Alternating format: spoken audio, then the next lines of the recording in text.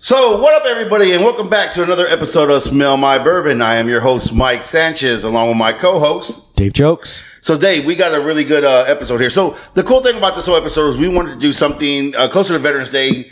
We, try to work everything out together. We weren't able to get it right on Veterans Day, but we're still in the same month, so fuck it, we're still going with this. But this is a really good episode. We have we're actually, so normally we'll have one or two guests. Today we're joined by three special guests, and I'm really excited about this. So what I'm gonna do, we're gonna go around the table here, and I'm gonna let them introduce themselves. So starting over here at my right now, we have the very, very talented gentleman from Triple Threat Vets. Guys, introduce yourselves. Yep. How you guys doing? My name is Matt. I'm with Triple Threat Vet Podcast. That's like a tongue twister half the time when I say it. But I was in the Navy for 22 and a half years. I retired in 2019, came out of that, and then started a podcast with you guys after starting a T-shirt line. I own Got Your Six Culture, and then I'm just a part of the podcast. Awesome. They just let me hang out, I think, is what it is. But Awesome. Yeah, myself, I'm Scott Blake, a.k.a. Blake being Blake, Scott Blake Scott, DJ Royalty, whole bunch of different names, but still the same person. I, too, am a part of the Triple Threat Vet Podcast, also a retired Navy vet myself. I did a little under 21 years of military service, and now doing all the stuff I love, man. Chilling with my brothers, doing podcast stuff, and the cool stuff on the outside of it. So I'm happy to be here. Thanks for having me. Awesome. Good having you guys. We're so lucky to have you guys today. I'm looking forward to the rest of the show. Okay, and going from the to the left now, we're joined, and this is really cool too, because this is our first time actually having, well, no, this is the second bourbon owner we've had, correct? So this is our second one, but this is our first veteran-owned bourbon company that we've been able to have a podcast with here. So I'd like to introduce everybody, or actually I'll let him introduce himself, because that's what we're doing here. So I'll let him go ahead and do it. Go ahead and introduce yourself. Hi, everybody. I'm Mike Ryan, founded Semper Fi Brands. We're Texas veteran-owned company. We're the makers of Big Stick Bourbon. Awesome. Big Stick Bourbon. So in case you haven't figured out, that's what we're testing today. We're testing the Big Stick Bourbon. Is that why we have all these bottles? Right? Yeah. Is that why we have all these bottles? Yes, because we're going to go through a lot of it. All right. So continuing on with the tour real quick. All right. The next guest that we have as well with us today, he's a really good friend of mine. We've been partnering up on a lot of things together. Everybody knows that I do the Los Compadres. But what they don't know is I also partner up a lot of times. Well, he's actually an honorary compadre. He's basically Latino. So I'm going to let everybody introduce yourself. Hey everybody, my name is Erik Knowles. I'm Erik Knowles. I've been doing stand-up comedy for 16 years. I'm a Marine Corps veteran. I started the Article 15 Comedy Tour along with the Veterans of Comedy Tour way back in the day. And I've been working with Mike for about 8 years now. So cool. So we have a little bit of everything going on today. So this is going to be an exciting podcast, I feel. What do you think, Dave? How do you feel about this? Well, I feel like an outsider because I'm the only one that's not a veteran. But that's not true. You're the oldest person. Well, not the oldest. You're the oldest. I'm not a veteran, but I have been married 3 times, so that should count for something. Yeah, that's definitely something. He's been to war. There's definitely some exactly. battle he definitely scars served there. a tour of booty. He said a tour of booty, man. It's my duty to please the booty. All right, so cool. Real quick. So for those who are just tuning in, this is our first time listening to our podcast. I'm going to kind of break it down how we do this. So what we're going to do first, and this is what we always like to do first, is the first thing we're going to do is we're going to try out this bourbon. So before we get started on today's bourbon, Mike, since we have you with us today, buddy, Why don't you tell us a little bit about Big Stick Bourbon, the history of it, how y'all came up with everything. There's some interesting facts that I'd like you to go over about your logo, because I read that whole pamphlet, and that is so cool how you do that. So, so I started this. I'm not a veteran, by the way, just to clear the air. My family served in the Army, Navy, Air Force, Marines, Navy SEALs, and Space Force. So in my younger days, I was an electrical engineer. I worked in the aerospace engineering field.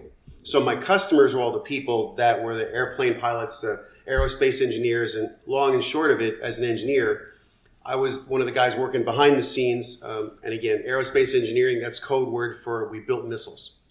So that's what we did. Damn. So I got to travel all over the world, meet a bunch of really cool people, some of whom I never got to know their last names, obviously, all these crazy projects. But it was an awesome experience.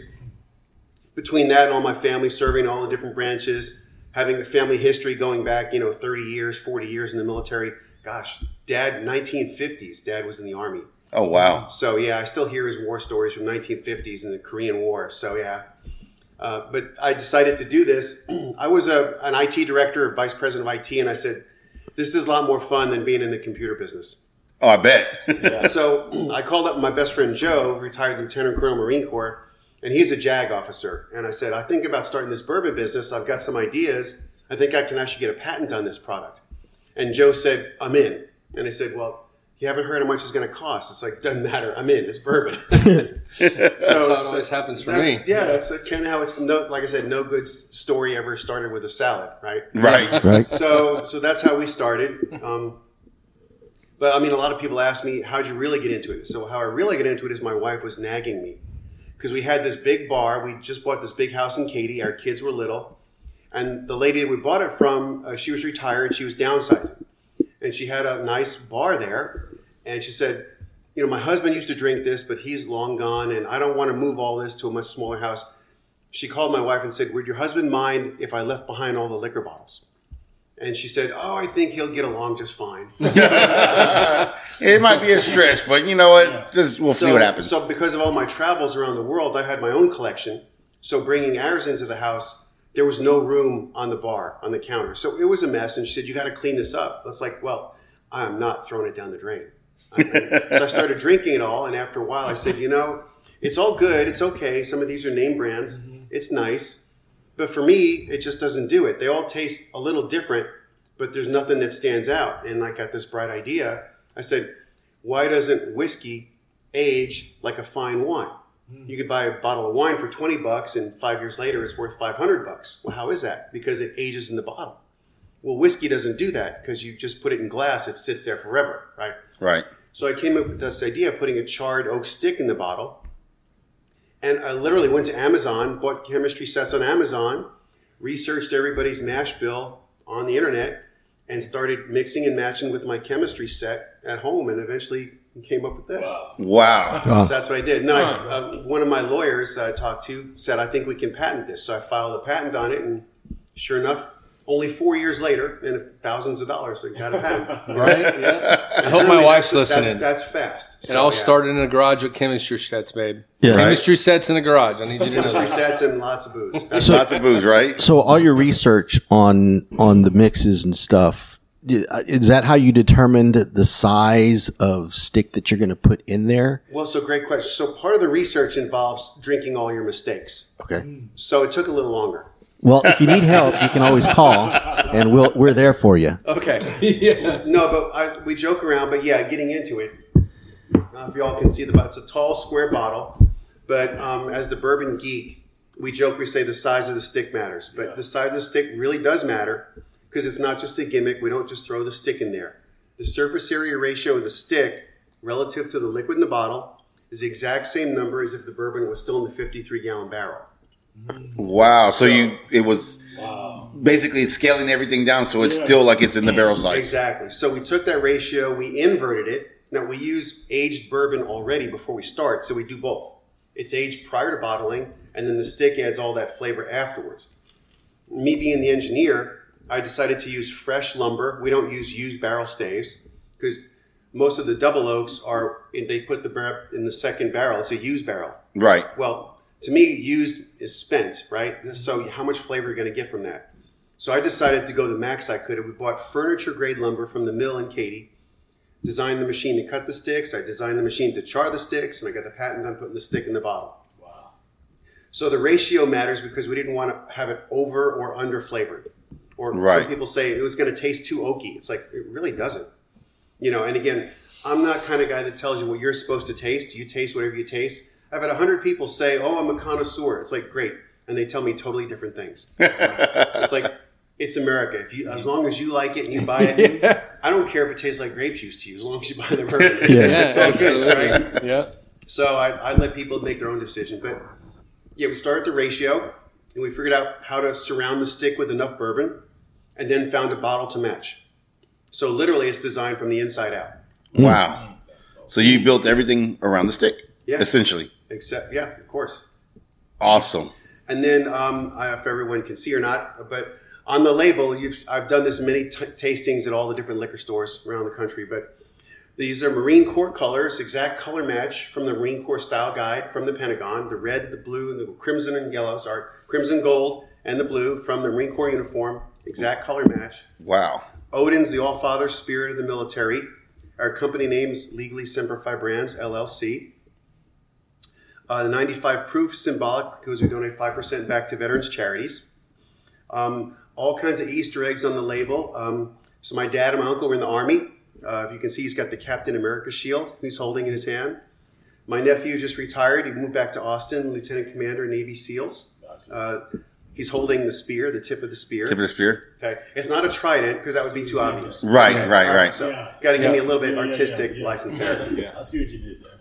On the back, the barcode. There's an ancient boat floating over the barcode. A lot of different meanings there. Navy, right? Coast Guard, you could say, but also Marine Corps, as we know.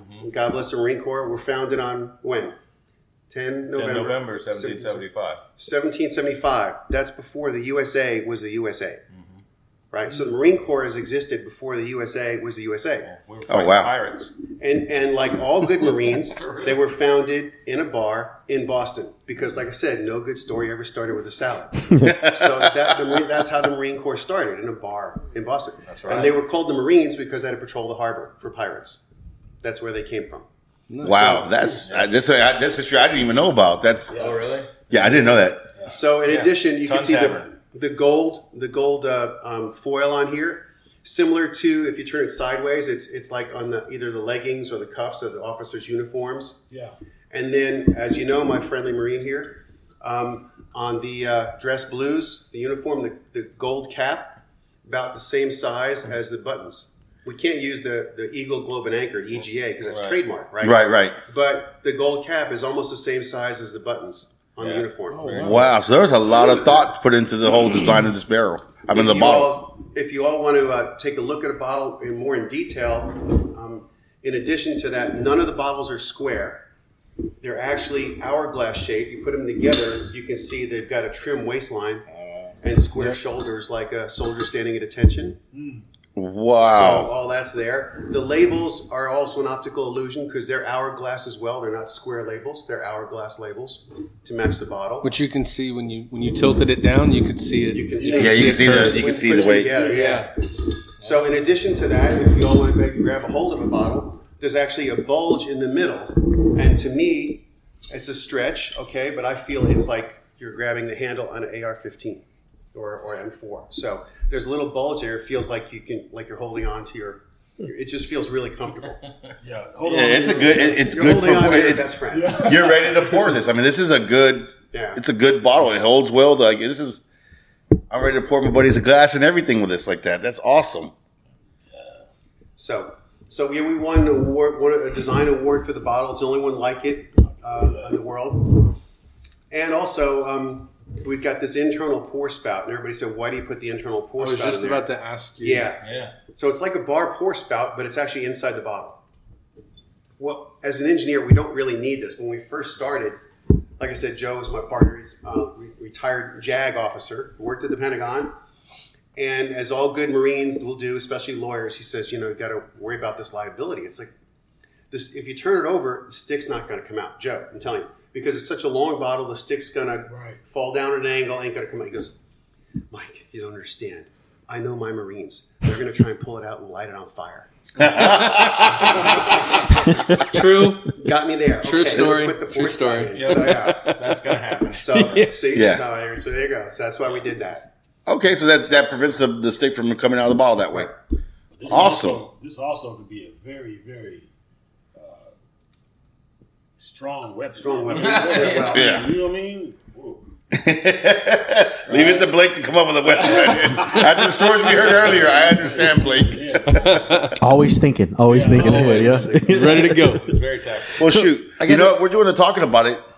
I want to start pouring it. Y'all ready for a glass? Everybody ready for a glass? Yeah, Sure. Let's try this out. So as you're pouring, I'll tell you about the wood. It's an all-natural American white oak. It's brand new. It's not used from a barrel stave. So if you do your research, just tilt it way up, over. Just totally, there you go. It'll pour out. All-natural American white oak has about 140 chemicals in it. And of those chemicals, they're fructoses, wood sugars. So there's about 4 different kinds of fructoses, wood sugars. Think strawberries, blackberries, right? And when you char sugar, you get caramel, just like in cooking. Right? So that's where you get the caramel flavor from the bourbon. Well, likewise, the resins in here, they're also called, the chemical name's called phenolic acids. Now, phenolic acid is an ester. It's kind of like in the chemical industry, you'd have polyester, but this is an ester, right? Phenolic acid. But you would know those, common word is aromatics, right? Or flavonoids. Well, those phenolic acids are exact same chemicals that are in vanilla beans. So that's why you get the vanilla flavor as well when you char it. So what happens is if you make vanilla beans, literally in the grocery store, you take a vanilla bean, you squeeze the heck out of it, and you throw it in alcohol. That's what they do. They throw it in alcohol. Yeah. If you look, it actually says alcohol in the bottle. The way you make artificial vanilla extract in the grocery store is you squeeze the heck out of American white oak. You throw that in alcohol. So I mean, there's multiple ways, but basically the artificial chemicals are the phenolic acids. That's the same exact aromatics that you find in vanilla beans.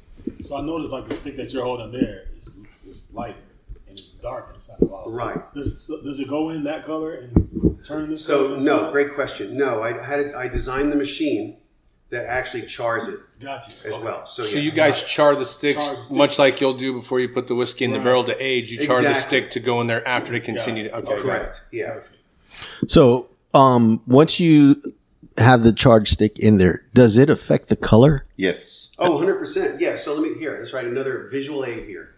So before and after bottling. Okay. So before it looks like honey. Right. And afterwards it looks like, like dark maple syrup. I mean, much darker. Sweet tea. Yeah, so Like sweet tea, yeah. so basically, when you're sticking there, the longer your bourbon stays bottled, Bingo. the flavor profile is going to change because it's going to continue to grab those notes from that charred. So it is going to stick. age like wine. It is. So It ages. legally, we can't say ages in the bottle because that's a federal rule. We have to say finishes in the bottle. Finishes in the bottle. Okay. But this is actually better because technically aging means it ages in the barrel, right? In a barrel, it's wood, it's organic, so everything evaporates. The Right. longer you leave the whiskey, the more evaporates. Yeah. Well, as you know, the first thing to evaporate in a high-proof barrel are the finer flavor components, right? That's the angel's share.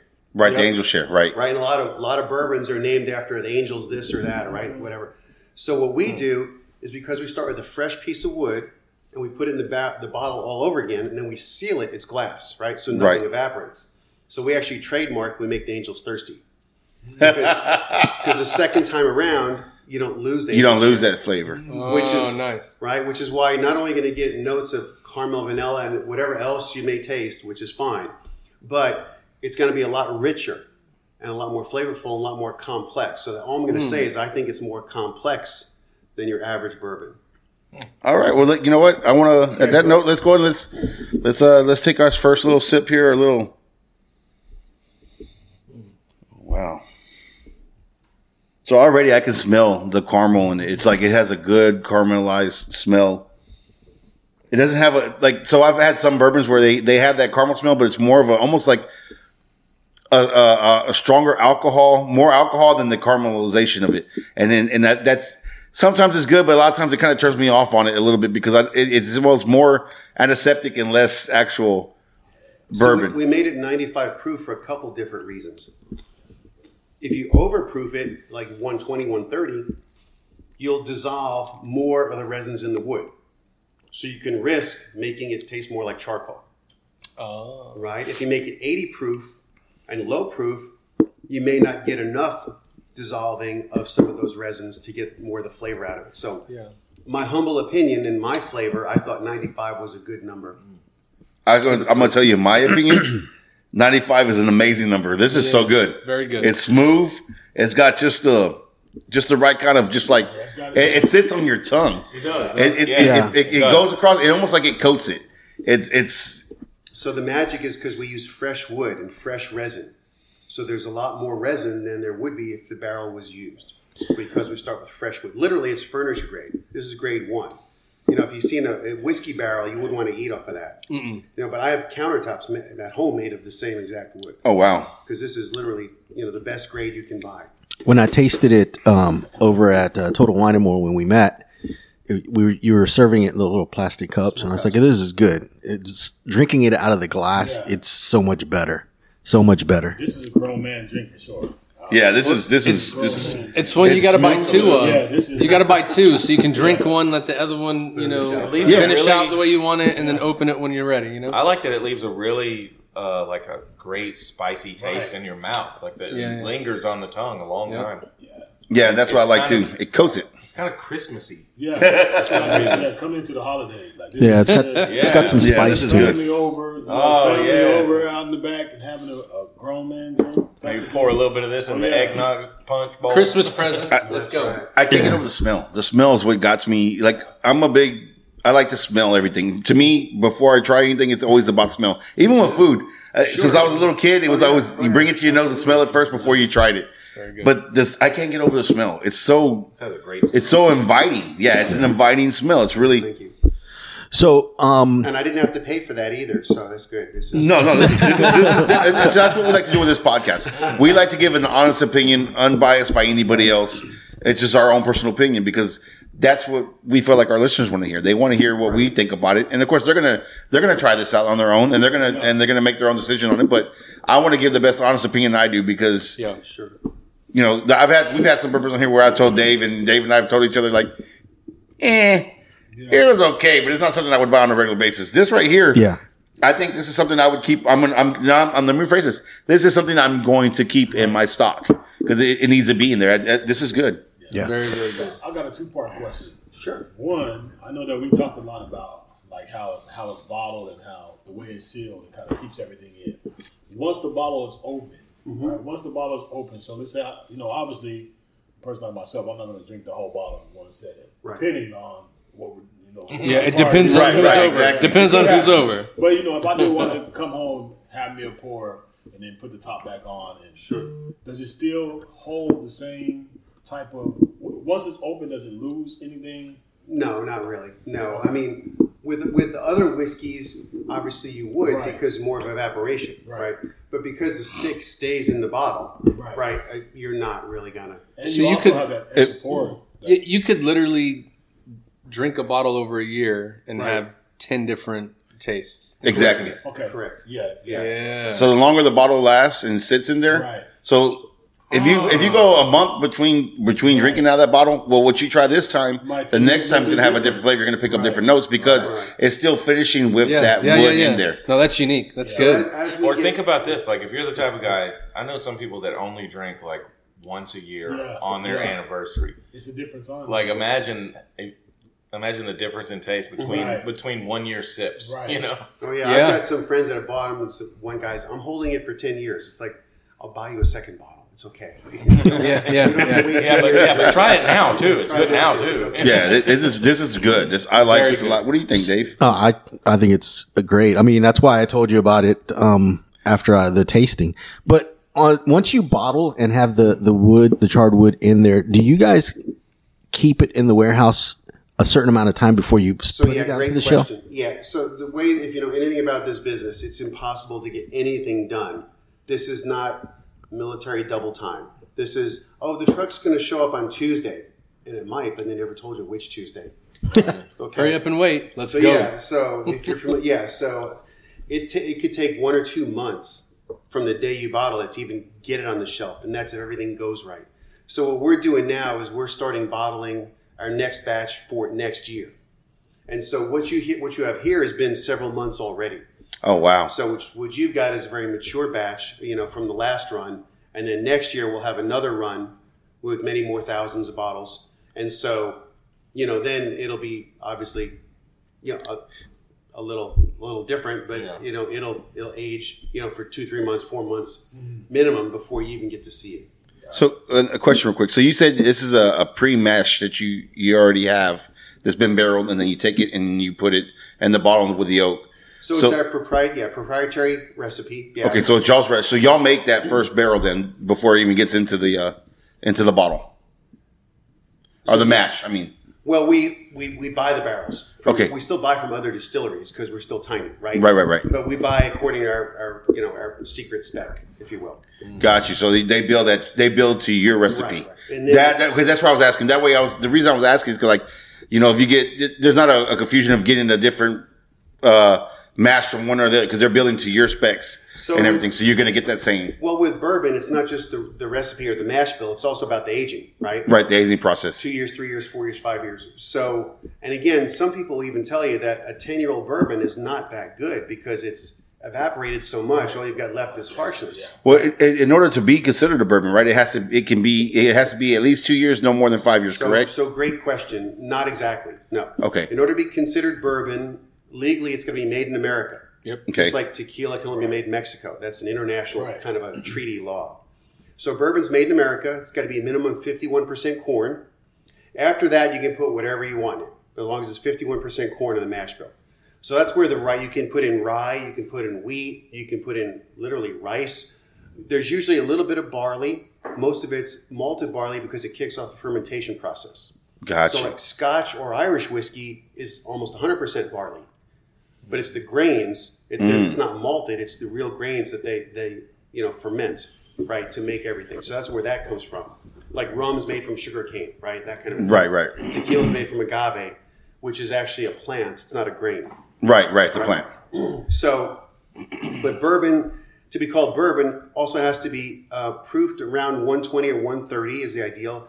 Some distilleries are overproofing it, higher proof, which my personal preference I don't think is good because then it extracts too much out of the charred barrel. Right. I think it tastes too much.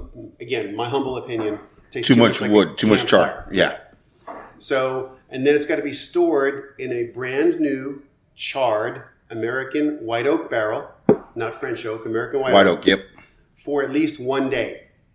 One day, that's it. 1 day to be called bourbon. To be called straight bourbon, it has to be 2 years.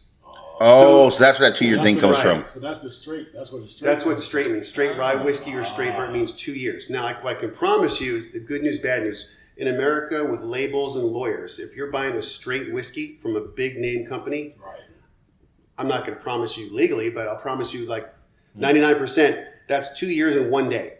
And 2 years and 1 day. Hell out of that stuff because they don't make any more money if it's over. Right. Right. So you can say it's 4-year-old whiskey if you use 5 barrels of 4-year-old and 5 barrels of 6-year-old. If you mix it and you blend them, as they call it, you've got to use the younger age. Right. So if there's 1 barrel of 4-year-old and 10 barrels of 10-year-old, you can only claim it's a 4-year-old whiskey. Because you put that 1 4-year-old barrel in there. Right. So do you guys have trouble with barrels like everybody else? Like we've going around and visiting distilleries, a lot of them were saying they're starting to run into shortages of American white oak and that they were starting to allow a different kind of wood for the barrel. Yeah. Is that true? Yeah. Mm-hmm. That is true, yeah. And so you guys are still able to get the white oak barrels? Oh, we have plenty, yeah. Nice. That's awesome. That is awesome. Yeah. Well, man, I tell you what, this is an amazing drink right here. I like this. It's very good. It's very smooth. Like you said, it kind of coats your tongue, so it lingers there for you.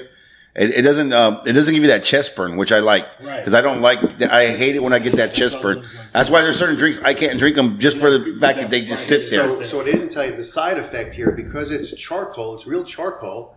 Think of it as yes, we filter the bourbon, right, and then we bottle it, but then we put a charred oak stick back in the bottle, so there may be a little charcoal residue in the bottom.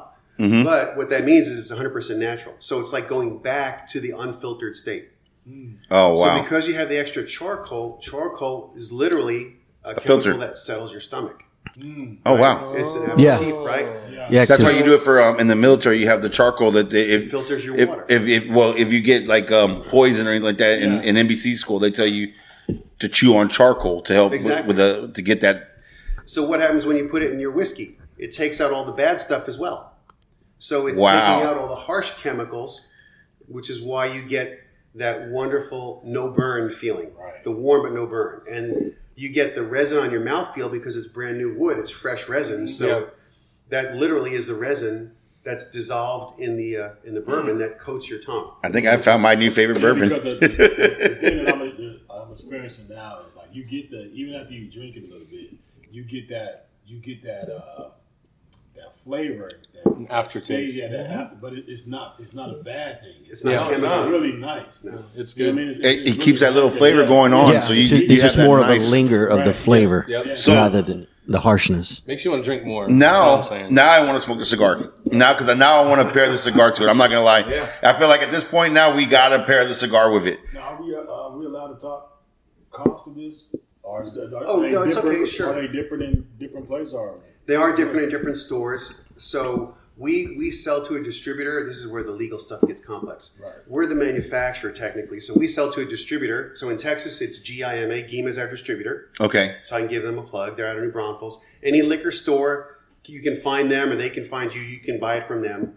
I can't tell them what to sell it for. right, gotcha. Right. All we do is we say, well, like the MSRP on a car. Right. Our suggested retail price is $70 a bottle. Gotcha. Okay. Right. Now, some mail order shops may be higher or lower. I can't sell mail order. That would be illegal for me to do that, right? Right. So you have to go kind of find out on your own. All I can do is tell people, hey, try it. You like it, you buy it. If through a tasting at a liquor store, again, they've already bought that product. So I just go in as the manufacturer's rep and say, please try my product. Gotcha. And they let me give out free samples. And then if you like it, you buy it, but you're buying it from the Specs or the Total Wine or the Twins Liquors or Yeah, so whatever their markup would be is what you're going to pay for it. Yeah. So I here don't in the Houston control any of market, that price. where can we find your bourbon? If somebody wants to go out and get a bottle today, where are some of the places they can go here in the Houston market today to go get it? So I can't favor any one store. That's No. I don't want to favor, but just but off the there's top of the head, a couple of ones that. A couple ones. There's several Specs. Every Total Wine in the state of Texas has us. And if you have a local neighborhood store, you can certainly ask the manager to call GIMA, distributor, and they can order it from them. Awesome. So it's available to everybody. And they can go to your website, I'm assuming, and they can get a vendor's list or locator. So there are some locations available, but again, most people usually shop at their local. Right. So just asking your local rep to get a hold of GIMA and say, hey, bring this in, and they can bring it in. Right. Yeah. Awesome. Yeah, like I said, this is a great bourbon. I'm enjoying this a lot. Just so many good things, and then the fact that you do 5% back, and that's what I wanted to touch base. I wanted to come back and touch base because you kind of just were quick about it. But so we mentioned, and then it says on the bottom, it says on your website, 5% goes back to military charities. Obviously, that's because of your love for the military. I'm assuming family history and like that. Sure. So how does that go about? Y'all just pick a charity or? So we started by just kind of picking ones. We don't do any ones that are on national TV. We wanted to pick local ones that are like Charity Begins at Home. Right. Awesome. So we wanted to pick ones that were near and dear to our hearts, but still relatively local. And it turns out that it's really good karma. So for whatever reason, the 95 proof, for some reason, the ones we picked, it seems that they also use 95% of their proceeds go to the intended recipients. So they only have like a 5% overhead. So 95.5 seems like a nice karma number. It does. It sounds amazing. So everything you guys do runs into each other. All of it. That's, not going to. Oh, maybe by design. It's okay. Yeah. So like the Houston PTSD Foundation, Camp Hope. Camp Hope. Okay, we know about Camp Hope. Yeah. So we've done some with theirs. Last year, Veterans Day, one of the local restaurants was kind enough. They ran a drink special, like $1 or $2 from every drink went to Camp Hope. We make special cocktails for them. Oh, wow. That kind of a thing. Another, some of you never heard of was there's a jiu-jitsu foundation out of Florida. I think it's out of Florida. It's called We Defy. I think it's wedefy.org. And so they take vets who have lost arms or legs and train them in jiu-jitsu. Oh, wow. First of all, if you're disabled like that, it's hard to do PT, right? Mm-hmm. So you got to find some place to do PT, and then what exactly are you going to do? Because you're imbalanced, right? But on jiu-jitsu, anything about that, you fight martial arts by literally rolling on the floor. Right, so the balance doesn't really play that factor. So it doesn't matter, and so that's one of the things that helps vets who are disabled. So that's great. Another one was the Warrior Surf Foundation, where they have a 12-week class. They teach you how to surf. But yes, at the same time, it's really about PTSD. So it's a combination of PTSD, like a 12-week class, and they teach you how to surf. So It's kind of like if you're a golfer. I'm not a golfer, but if you're a golfer, you go out. I've tried it once or twice. You can't focus on anything else in the world if you're on the golf course. Right. You have to focus on the golf. One thing. Right. So there ain't no stress because you can't focus on stress because you can't concentrate on 6 things at once. It's just, same kind of thing for surfing or jiu-jitsu. Right. And so one of the radio stations, Morning Bull, a couple weeks ago, I was heading into a doctor's appointment early in the morning, and I heard them. They were doing Pets for Vets. Right. And so people were donating $5, $10, $20. And I said, oh, that's a bunch of crap. So I called them up and I got on the radio and I said, hey, my family served in all different branches of the military, yada, yada, yada. I make Big Stick Bourbon. And one of the announcers said, hey, I've got your bottle in my bar at home. I said, cool. Well, hey, let me do something good. I'm going to donate $500 for Pets for Vets. Wow, that's awesome. And I went to see them later on that day and they said, you kicked it off, Mike. After that, all kinds of other business owners started calling us, and I'm going to do 500. I'm going to do 1,000. Yeah. Nice. So it went from $10 or $20 to $500 at a crack, $1,000 at a crack.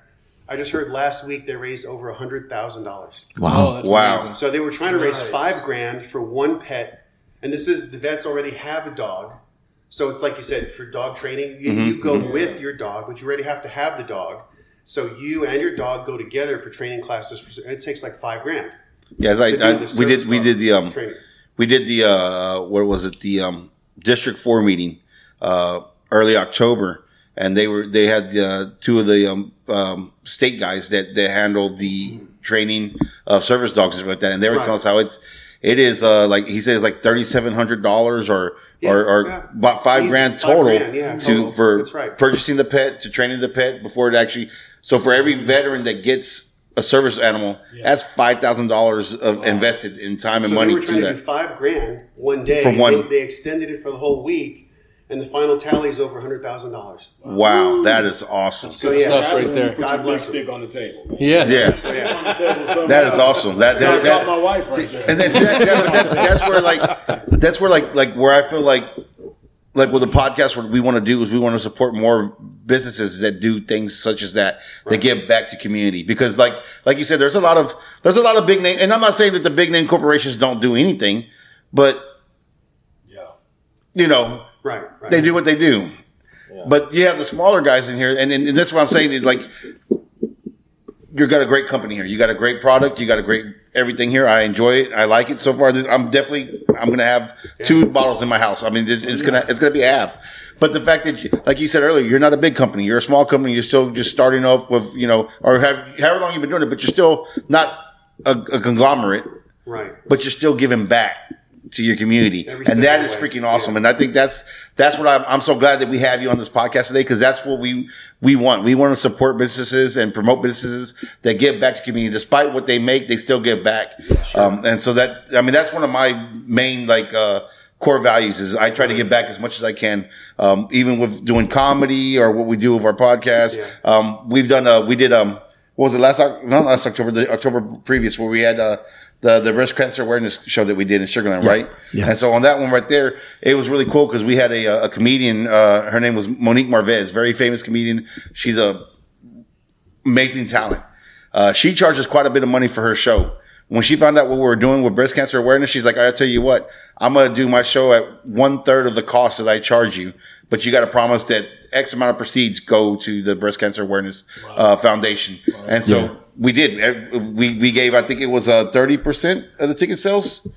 I don't know. I just know she did 2 shows for us. And she did 2 shows for us. And it was less than what she normally charged for one show. 30% of the ticket sales went to the Susan B. Komen Foundation. Sure. Because that's the only one I know. I didn't do enough research, but that's what I know. That's what I know that I've even done T-shirts where we did T-shirts. Like I was telling you about the T-shirts that we did for breast cancer awareness. Yeah. Where half the price of my T-shirt. So basically, I know how much I paid for my shirt. Right. So whatever past that, the profit I would have made, I gave that to Susan B. Komen. And then there were pink shirts that said, saving tatas with ha-has. And so we sold the hell out of those shirts. And I like to give back. I feel it's an important thing to do to give back. And so to find companies that do the same thing, that's amazing.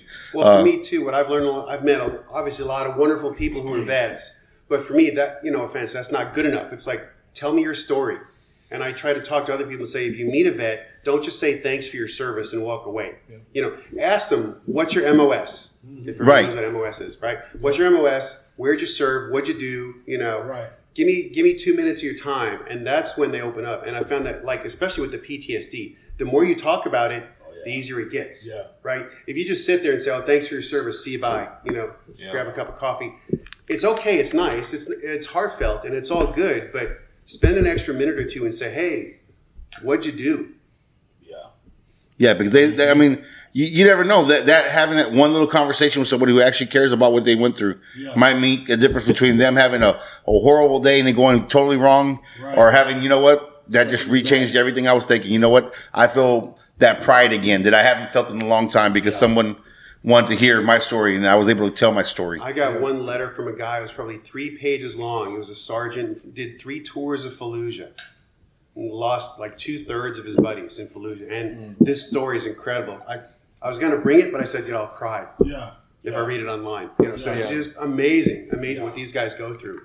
3 tours of Fallujah. I went back and went back again. The lady that used to do our T-shirts, her dad was a Marine. He either got 4 or 5 Purple Hearts in Korea. They kept on asking him to go back. He'd lose his buddies. He'd get shot. He'd go back. He'd get hurt. He'd go back again. He was like on his 4th or 5th Purple Heart, and he said, I'm done. I can't go anymore.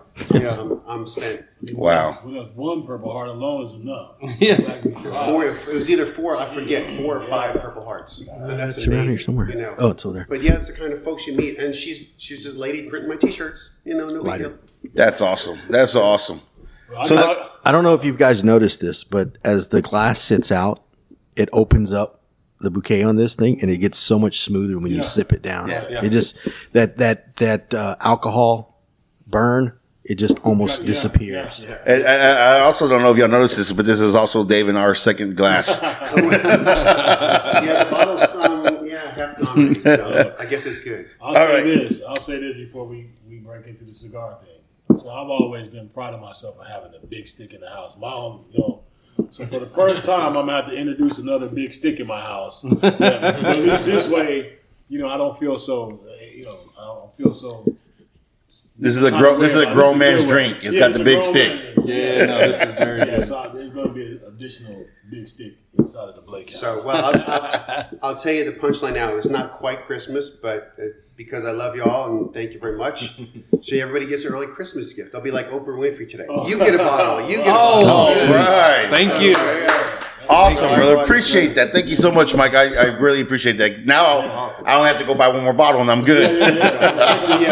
You can buy the second one, but the There we first go. one's on me. Thank you. I'm probably going to go buy a few because I have a lot of bourbon drinkers in my family. So now that we got with the bourbon and everything, and the bourbon tastes amazing, we got to get to the second part now, which is a cigar. So keeping in with today's theme, veterans and everything like that, today we are smoking the 5.556 millimeter Garrison. This is a Corojo cigar. It's made by Warfighter Tobacco.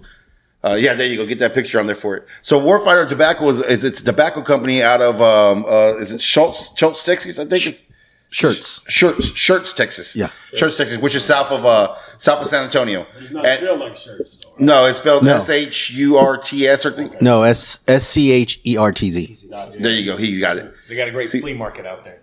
Yes, they do. Well, they also have tobacco, Warfighter Tobacco out there. Yeah. So this is cool because this company it's a tobacco company. And they're all veterans. I mean, if you go to their webpage, you see all their pictures, and then they're just a bunch of they're like your regular veterans. They're all Army, but at the same time they like to play and bullshit around just like we like to do, and so they're just a bunch of buddies that were in the military, got together, said, you know what, we like cigars. Let's start this tobacco company. Yeah, check out the picture. You see the picture? That's an amazing picture right there. Yeah, so he's just goofing on. That's the way we do. And that's the thing. He's like got a missile pretending that it's his dick. Show it to the camera. I mean, if you think about it, the stuff these guys do in order to entertain themselves, you're kind of like, looking back today, that wasn't a good idea back then. Like, that could have, gone pretty bad. That could have gone bad. Who cares about that in the moment? But, like I said, so we're smoking their Corojo. It is it's wrapped in a Corojo wrapper from Nicaragua. It's got a Habano binder, which is that's the inside part of it. and then it's filled with a combination of Habano, 3 different levels of Habano fillers. So it's just blended up and put in there. So it's supposed to give you a nice little spice and everything, which most Corojos are. So they kind of got a good spice to it, kind of like a leathery kind of flavor to it, which are the ones I prefer the most. They tend to go best with bourbons. That's why we went with a Corojo today. They actually have another cigar that I was really, really wanting to try. It was their night shift cigar, and it's supposed to have like a citrus kind of flavor to it. It's supposed to have a really creamy finish at it. But they were sold out, completely sold out by the time I got to this. So I was like, cool, we'll just go with the Corojo. So that's what we have here today is we have the Corojo. Like I said, it's a Habano. It's going to have it says it's going to be a nice toasted oak kind of leathery flavor with a spice on it. But the cool thing is at the end of this one, it's going to have more of a cocoa kind of creamy flavor at the end. So I think it's going to be creamy filling. No, I said like an Oreo cookie. The flavor. Damn, Dave, what's with you and your feelings, man? What are you drunk today? You said you were today. get drunk. Today I'm actually sober, which is surprising. Mostly when we do this podcast, and so this is the thing about Dave and everybody else that we have on the podcast. Their goal so far, because we have another co-host that comes in with us. His name is Inspector Lou. He ain't able to join us today. Sweet Lou, or he calls him Sweet Lou. But they have a goal every single podcast is to get me drunk. So if you listen to the podcast, I start off very sober and intelligent and articulate. By midway to the end, I'm and it's slurs and he doesn't let anybody else talk. I don't let nobody else talk. No, but you know what though? But you knew that when y'all put me in charge of the podcast. He just I takes like over to talk, and that's what I do. So this is what we have today. So we're gonna go ahead and try this out, and let's go ahead and let's light it up and see how it goes. If y'all down, I got. What happened? I burnt my thing was back. It was upside down. I burnt my damn shirt, my belly. I'm not drunk. I swear. That's a good way to start. I got some charcoal in my glass here, and I was just, but you can't taste it, so it's awesome. So good.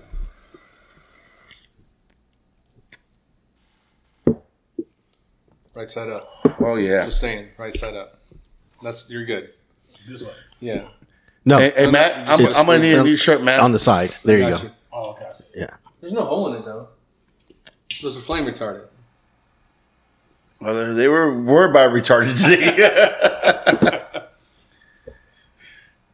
Man, this is nice. Why do I feel like your wife's going to come in here and yell at us? She's not. She doesn't. She doesn't yell at me no more. She gave up on yelling at me. She's realized because she's realized like, there's 2 things she's realized. One, I don't listen very well. I just don't. I've tried and I just can't. You tried? I try. I'm going to listen this time. I try to do what she tells me to do, but I can't. There's something in me that just doesn't allow me. Mostly my memory. I don't remember half the shit she says. So how's that been working out for you? Pretty good. She's still here. Anything. She's still here. And the second thing is she gives it up because at the end of the day, she's like, well, you know, he does his comedy thing, and all the money he makes from that, he gives right back to me so I can do whatever I want with it. So she's like, you know, as long as I do that, I'm good. I'm allowed to do a lot of stuff. It's just like I can go out of town with no problem. She don't care if I go out of town at all. I'm like, boo, you're not like worried about me going out of town doing comedy. You don't afraid that maybe some of them groupies are going to want to come home with me. And she just looks at me, laughs, like, nah, ain't nobody trying to go home with you, baby. Maybe the taco truck lady, but that's about it. She prefers when he goes on the road. Don't you got a show this weekend? How you doing this one? I'm fine. Yeah, no worries. So right off the bat, man, I don't get a lot of the spice. No, but I do get the toasted oak kind of flavor. I do get the leather, and that's what I like. So for me, I never get the flavor coming in, pulling in. It's on the Excel where I actually get the I guess you smell it, and that smell adds to the flavor of it. But I can get that leather, and I love that leather smell flavor to it. It's very subtle. Right? Yeah, it's real subtle. It's real smooth. Like in your face. It's a great smell. It's like this. It just keeps getting more and more softer. I would tell you, your cigar's a lot better. That's what I'm about to do. I'm about to try it out right now. And that's no ice, no water either. Yeah. No, I don't. I started that way, but now it's just straight. I don't think I've ever, unless you're making a drink with it. I don't think I've ever done it with. Old fashioned. Yeah. So there is a thing behind it, though, and I'm gonna let Mike explain that. There's a reason to put the ice in your bourbon. There's actual reason behind it. It's a chemical thing. Right, I'll let you explain that. Yeah. So years ago, when I was in the IT world, there's a bar in San Francisco called Hard Water. I'd go to conventions in San Francisco when it was a much nicer city. And they just cleaned it up, by the way, really? just for a couple days. That's right. For the Chinese president. So they would have 500 bottles of whiskey on the wall, and if you say, "Well, can I get some ice or water with this?" they would give you a little eyedropper, and that's it.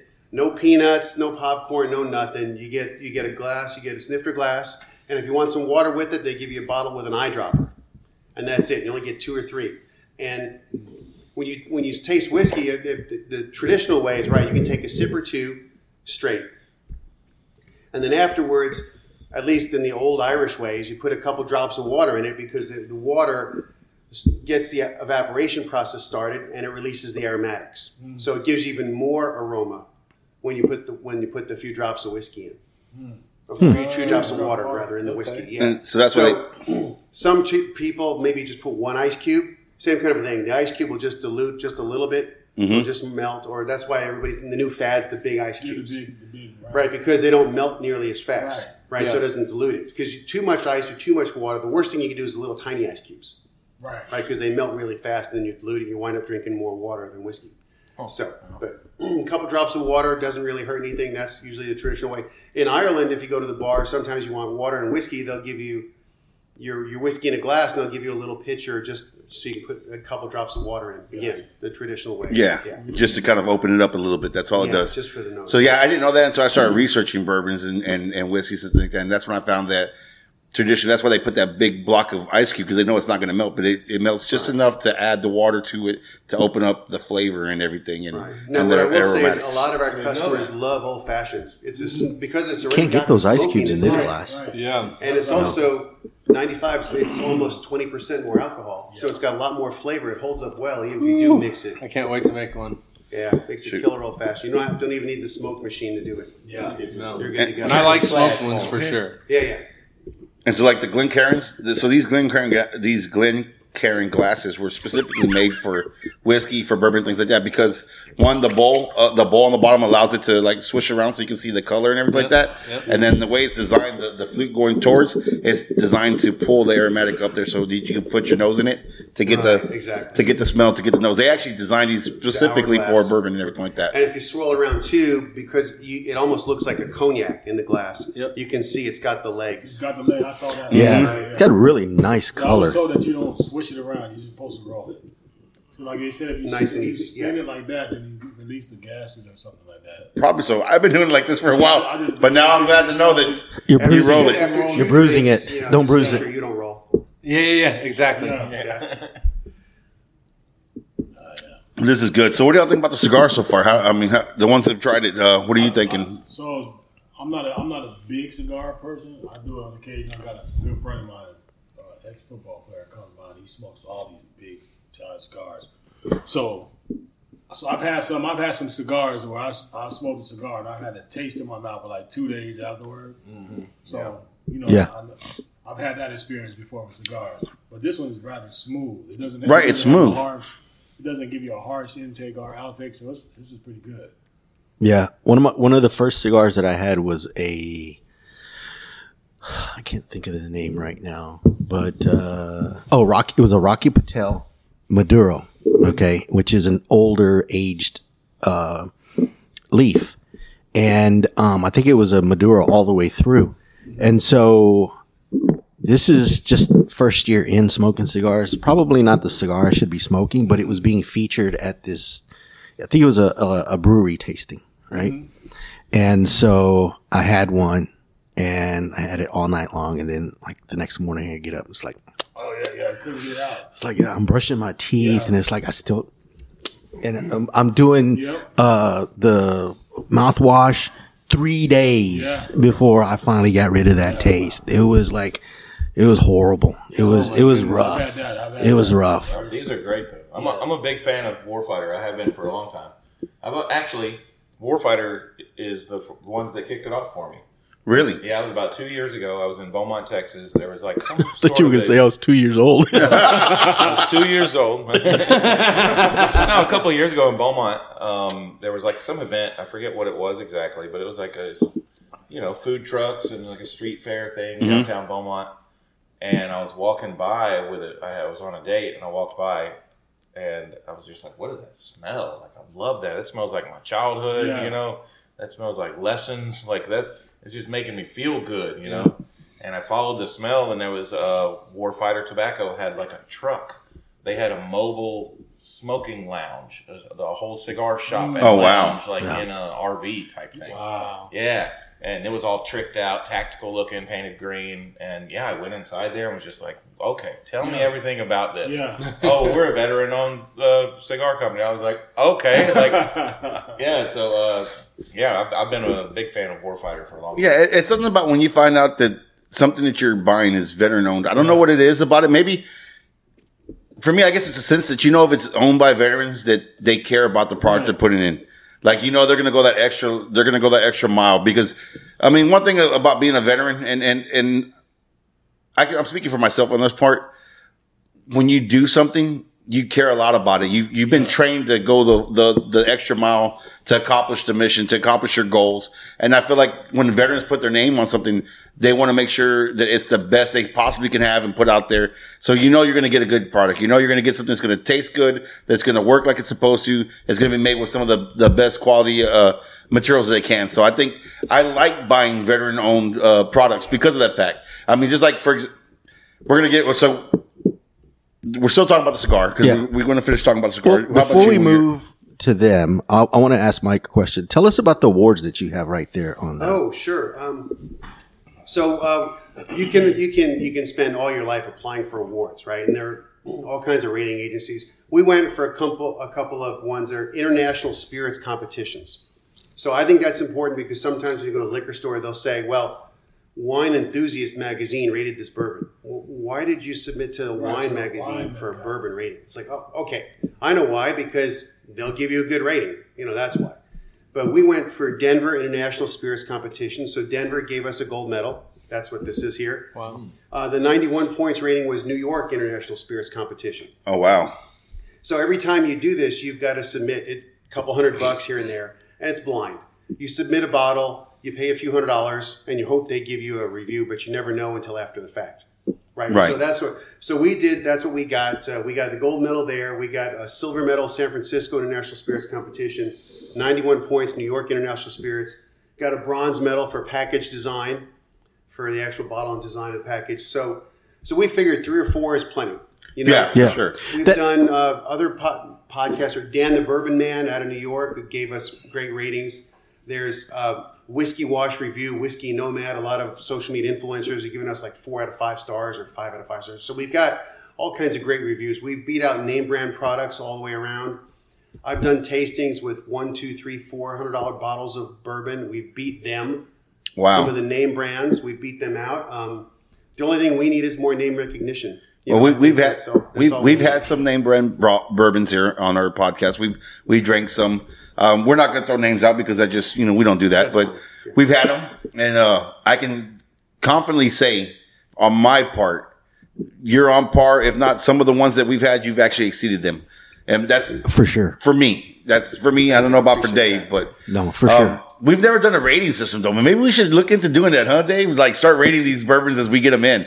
I feel like I don't think we could do a 4 or 5 thing. I think we'd have to do like a scale of 10 because there's a lot of things I feel like it's good in the middle. Yeah, but you guys do bourbon and cigars. You should give it a cigar rating: 1 cigar, 2 cigar, 3. Oh yeah, there you go. Instead of stars, how many cigar ratings? So let's see. Let's do a scale of what? Do you want to do a scale of 5 or you want to do a scale of 10? What are you thinking? 5 maybe. Yeah. Scale of 5? Yeah. All right, so let's go around. Let's do this then. Mikey, you're going to be here for the first rating of your bourbon and the first rating on Smell My Bourbon. So I'm gonna keep my opinion to myself. I'm gonna go last, but since we have a panel of people here today, we're gonna let everybody kind of give a rating, and then we'll give you an average at the end of the show. I'm going to do the math in my head. I don't know. Maybe. We're going to figure it out. I got fingers. Well, all right, so we're going to go around first. We're going to go. I want to start over here with our buddies from Triple Threat Vet. We'll start off with Matt. Matt, putting the pressure on them, man. It's okay. I mean, I'm gonna go 5. I've had a lot, but it's smooth. It's good. You can taste all of the hints in there that you were saying, but you can taste different every time. Like from one glass pour to another, it tastes a little bit different, which is good. I like that. I don't like having to, you try to figure out what it is.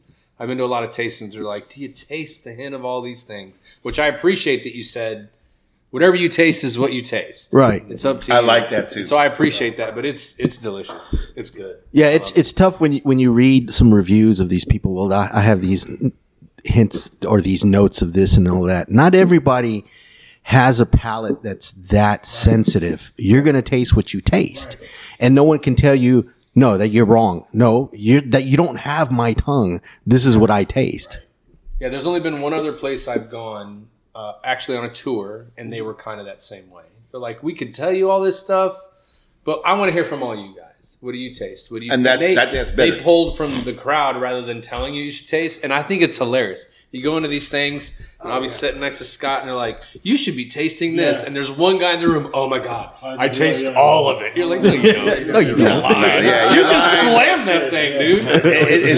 And you're going to taste a little bit of apple. And I taste the apple. Oh my God, it's like eating apple pie. As they talk to you, then you're going to be like, oh, I do taste. It's subconscious. What's that word that subliminal? It's subliminal messaging.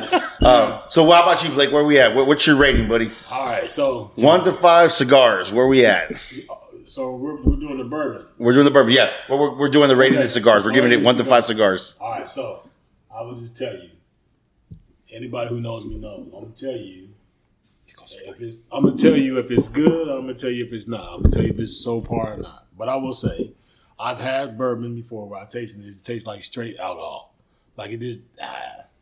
This right here gives me holiday, gives me family, gives me want to sit down and have a conversation. So for me, as a bourbon rating, I would be hard pressed to say this is 5. This is a 5. So 5 cigars. All right. Absolutely. 5 cigars for me. Awesome. So for Blake, 5 cigars. So over here to my left, Erik Knowles, Article 15 comedy. What are we getting a rate from you? I'm at an easy 5. Easy 5. He didn't even. Yeah. No explanation. 5 Straight enthusiastic cigars up. Yeah. There we go. So cigars. I'm a big fan. So over here to my left again, my co-host, Mr. Dave Jokes. What are we looking at, brother? All right. Well, I'm taking a look at. I look at a lot of different things. I look at the color. I really, really like the color. Okay. I also am into aesthetics. Okay. I'm that type of person. I'll look at a cigar or I'll look at a bottle, and if I don't like the label, I may not pick it up. That I may be missing on a lot of good stuff, unless somebody tells me, no, forget about the label. It's more of what's inside the label. But that's just the way I am. I'm into looks. That's how I pick my wife. So, good thing she didn't use that skill. I know I definitely won that deal. So for me, all of that combined plus the taste and everything, I'm going to be a little bit stricter. But you should appreciate that. I definitely 4.5, if not a little bit higher. And only because I still got a lot of more bourbon to taste. So, well, I want to say this too. This is, I think, a bourbon that's not just like for sitting around smoking cigars out of a fancy glass. It's perfect for that. But I think it could also be enjoyed like in a trailer park, standing on a porch, screaming. It's for the masses. Yeah, this is a bourbon you can take anywhere. Yeah. Well, and that's something that I was going to say. This is something that you can have on a daily basis, or something that you can share at, like you said, family, at a get together for a special occasion that you're going to bring out to somebody that you want to impress and say, "Hey, look at this. Give this a try." If they don't already know about it. And I would just say the only reason why I even went with a 5 is because I have to look at it and say, if I could, what could I improve on it, right? What could make it better? And for it being bourbon and for what I would like to sit and have it for, I couldn't think of anything. Like honestly, I'm not doing that because the person who made it is here. I just really look at things like, okay, if I have something, what could we make it better, right? Exactly. If I can't say anything right off the top, like some people say, well, you know, it's too strong. It burns the chest. It would be great if it didn't burn when it was going down. I don't get any of that. So It's very smooth. Yeah, so I don't have anything. It's very smooth. The only way you can make it better is to put titties on it. Believe the nipples. Smooth titties, but no nipples. Smooth. Right. So that's why this works, because this is smooth. There's no nipples on there. So Just put the cap. Just put a cap on the titty. Yeah. Put a cap on the titty and just suck it off. there you go. Quote me on that. This bourbon is smooth as Barbie tits. That could be your next. That could be on your advertising. Make a T-shirt. I'm in. I've already the design's there. Okay. How about So- you, my man? That's why I wanted to save mine for last, because I'm like with Dave. I don't want to be a hard ass about it just for the sake of being a hard ass, but I do want to give it a fair rating. And again, I told you I love it. It's amazing. It's a beautiful bourbon. I'm like with Dave. I'm very big on the aesthetics of the bottle. I've bought so many bourbons based on just how the bottle looked, with not even knowing how the bourbon itself inside tasted. And sometimes I've been like, all right, point on. And there's been sometimes where I'm like, oh damn, what was I thinking? That was horrible. I want to do that again. Aesthetic wise, it's a beautiful bottle. Now that I know the history behind it and the thought process that went to it, I love it that much more. Yeah, it's very more dear to me. appreciation to it. The color, love the color. I love that darkish amber color. It kind of looks like a lager in a way. And I love that. I love that color. I found for me that the bourbons that have that darker lager kind of color tend to have the better flavor that I enjoy. Because I've had the ones that are kind of light and they taste more corny. Excuse the pun. I mean, but they're more of a corn kind of sweet kind of flavor. And I don't like that. That's the ones that tend to lead more toward an alcohol flavor less than the flavor that I want from the barrel. So I love the color. I love the presentation of it. I'm going to go with 4.8 cigars. I want to go with a 5. I want to go with a 5, but I feel like the 4.8 it's right on point. Like you said, there's got to be room for improvement, give or take a little bit. But I mean, you're just trying to sound smart. No. Yeah. The reason I did the 4.8 because I feel like if you just gave out 5s all the time, then your 5 is no longer anything. But ladies and gentlemen, keep in mind he's had 2 glasses already. I've had 3, sir. Thank you very much. This is third one. So I've had 3 already. And I'm going to have a 4th one here in a minute. So this is a very good bourbon. I give it a 4.8. I think it's an amazing bourbon. It's something that needs to be on the shelf. You know what I like about your bourbon? Your bourbon is the kind of bourbon, like they were saying earlier, like he was saying, it reminds them of family. You could drink it at home by yourself. Yeah. You want to share it with friends, but it's also something that I could see at corporate events. Oh, yeah. I could see you wanting to share this at some kind of, fancy little ball or whatever. This should be where we were at Wednesday. This bourbon should be there. Well, we can bring it. We need to talk to him next time we go there. But I feel it fits all the occasions. This would not be out of place anywhere. There are some bourbons that you can have, and you're like, "Oh, it's nice, it's real," but it almost tastes a little bit. It tastes a little bit too fancy. Like I'm only going to drink this on special occasion, or I'm only going to drink it at certain places. There's some bourbons like that. Then you have some bourbons like, yeah, that's your throw of the mill bourbon. Just throw it in there. We'll just drink it, whatever. This right here doesn't have that. This isn't anywhere, any situation. This is going to be an amazing bourbon. Whether you're dealing with your buddies at home, and this is a bourbon I want to share. I don't want this bourbon just for myself. I want to share this with my friends. This is something I want to have people coming over to drink with me. You know what? Fuck, I'm going to revise my shit. It's a 5. It's a 5 cigar. I talked myself into the 5. It's a 5. It was a third drink. It was a third drink. Third time's a charm. Well, my thought is this is definitely something that would probably taste great in an old fashioned. But I would not want to waste it in an old fashioned. I would do it on my own to try it in an old fashioned just for myself. But if I give it to somebody, I want them to have the same experience I had with it. This is definitely not one that you go, oh my God, wait till you taste this old fashioned. You're like, nah, you got to taste those on its own the first cocktails we tried, so again, this is karma, but we introduced the product literally 2 weeks before COVID hit. Oh, wow. So how's that for timing? When we got our first restaurant was a very nice Tobio Sushi restaurant in Katy, Texas, 5-star sushi place. We made a samurai stick cocktail. So that was like a traditional old-fashioned, but with a Japanese twist on it. They used turbinado sugar instead of regular sugar. Okay. And they infused it with black tea, dark black tea. Oh, okay. So, and then you put the bitters in it like a traditional, but they call it a samurai stick.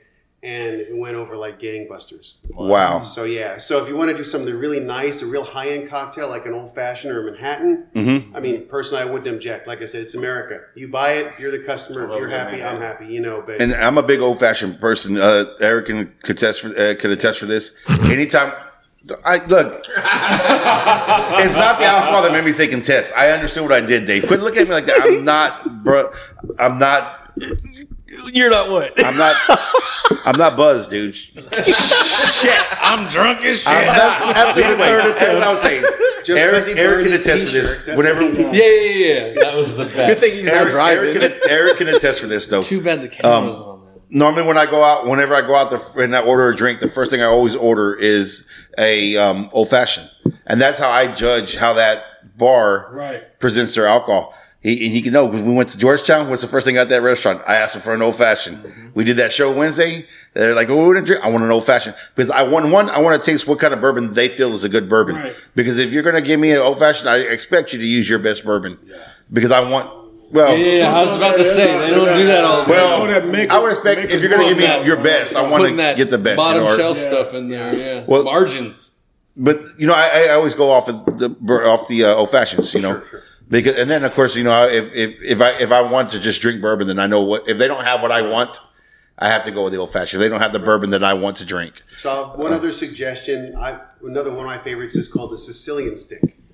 So Sicilian stick is you put a shot of bourbon in there, you put half a shot of Averna Amaro, Italian Amaro liqueur. And then you put a dash of bitters, maybe a dash of vanilla.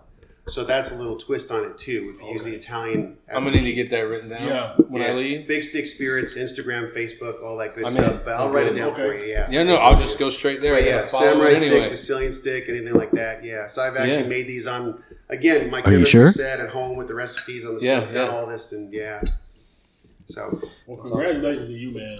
Like I said, this is awesome. Thank you.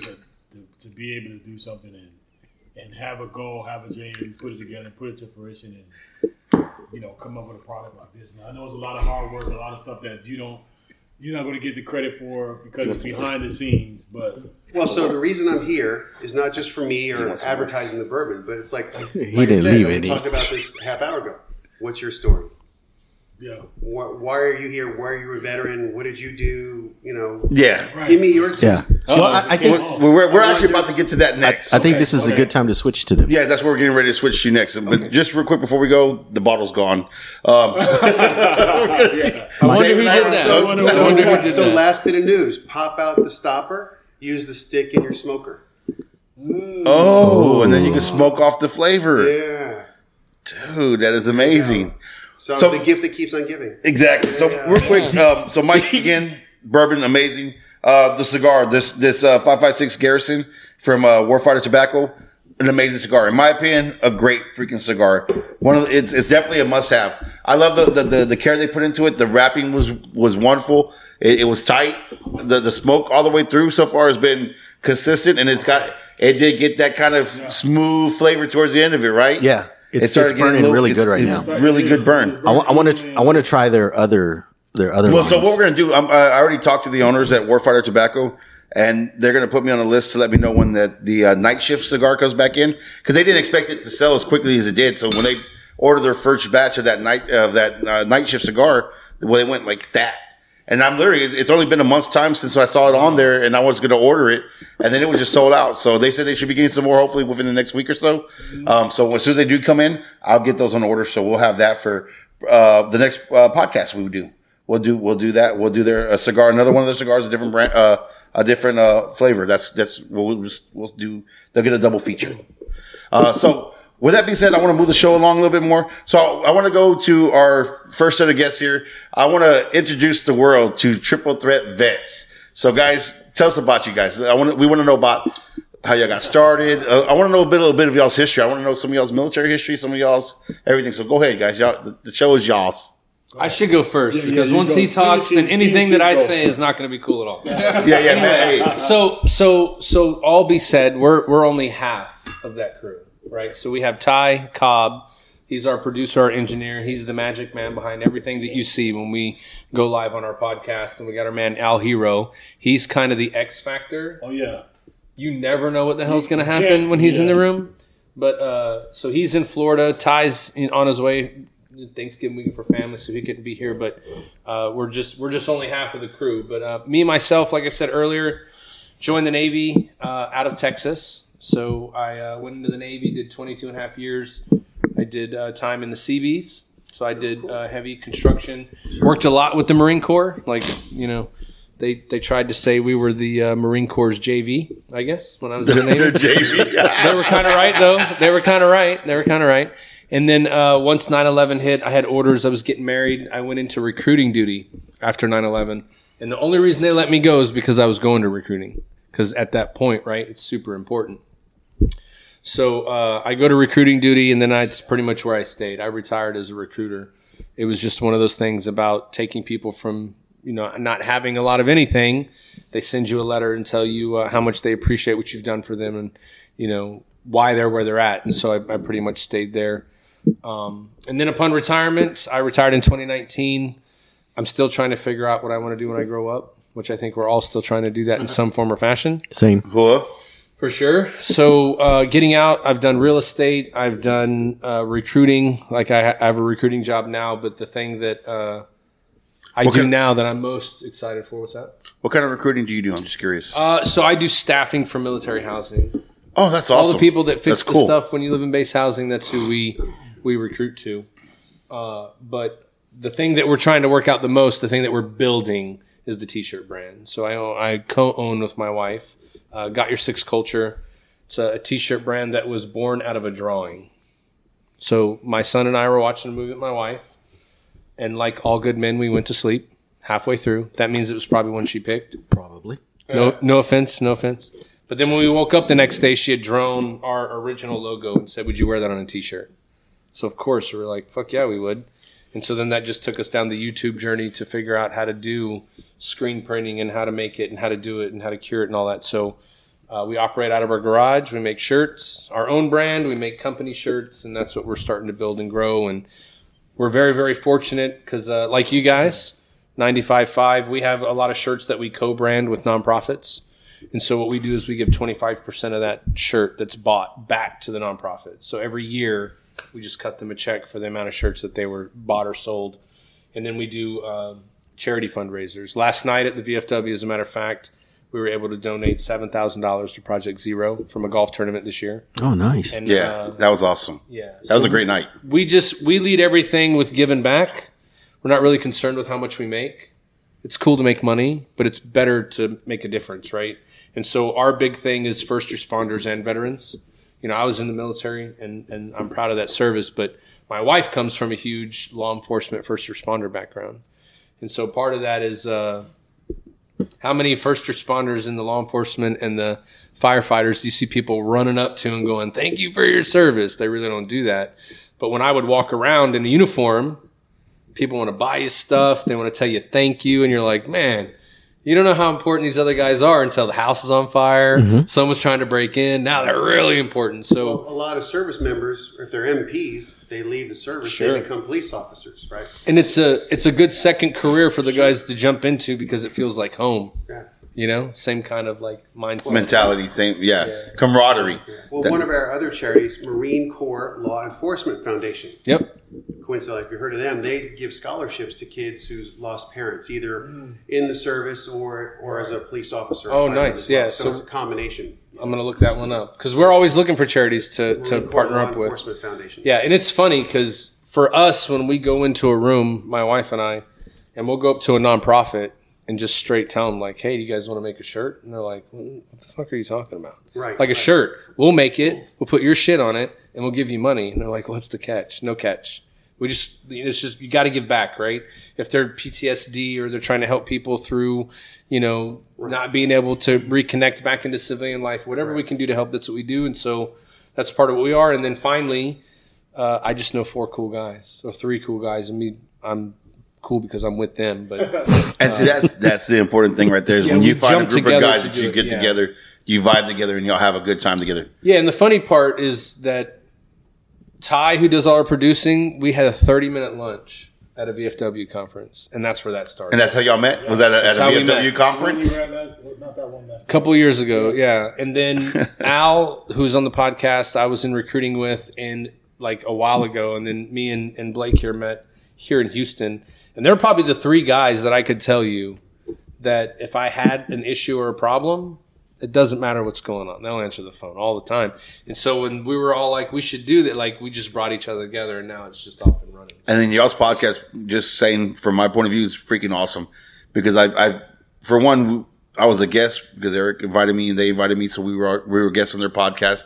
But after that, I was like, you know what? I want to see what they got because I had so much fun on their podcast because it was fun. It was like hanging out with buddies. Yeah. We just weren't in the same room, but we were all hanging out together, just telling stories, laughing. And I was like, man, this is really cool. But I was wondering, was it just cool because me and Erik were on it? Is that what made it cool? Or are they normally just cool? Absolutely. That was the best rated show ever. So I've been tuning in. I've been tuning in on Thursdays to listen to their podcast.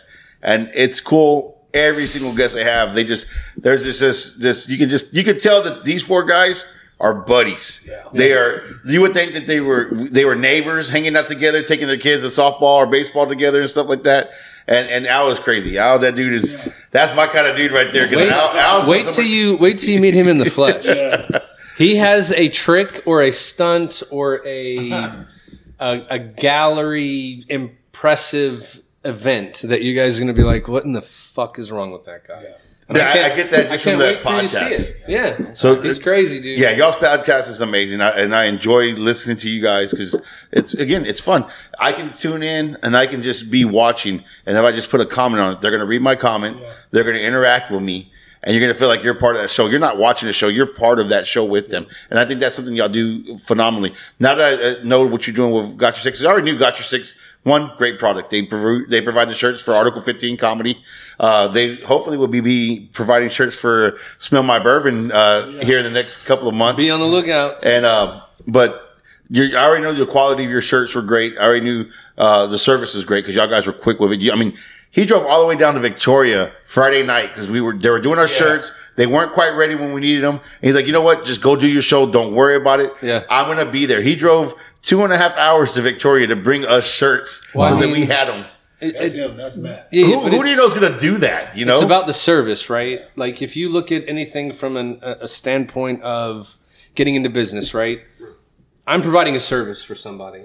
If I told you it's going to be ready by that day, I'll get it to you. May not be the time you want it, but you will have it in your hands that day. That's just what it's all about because, when you're in the military and it's just leading on from that.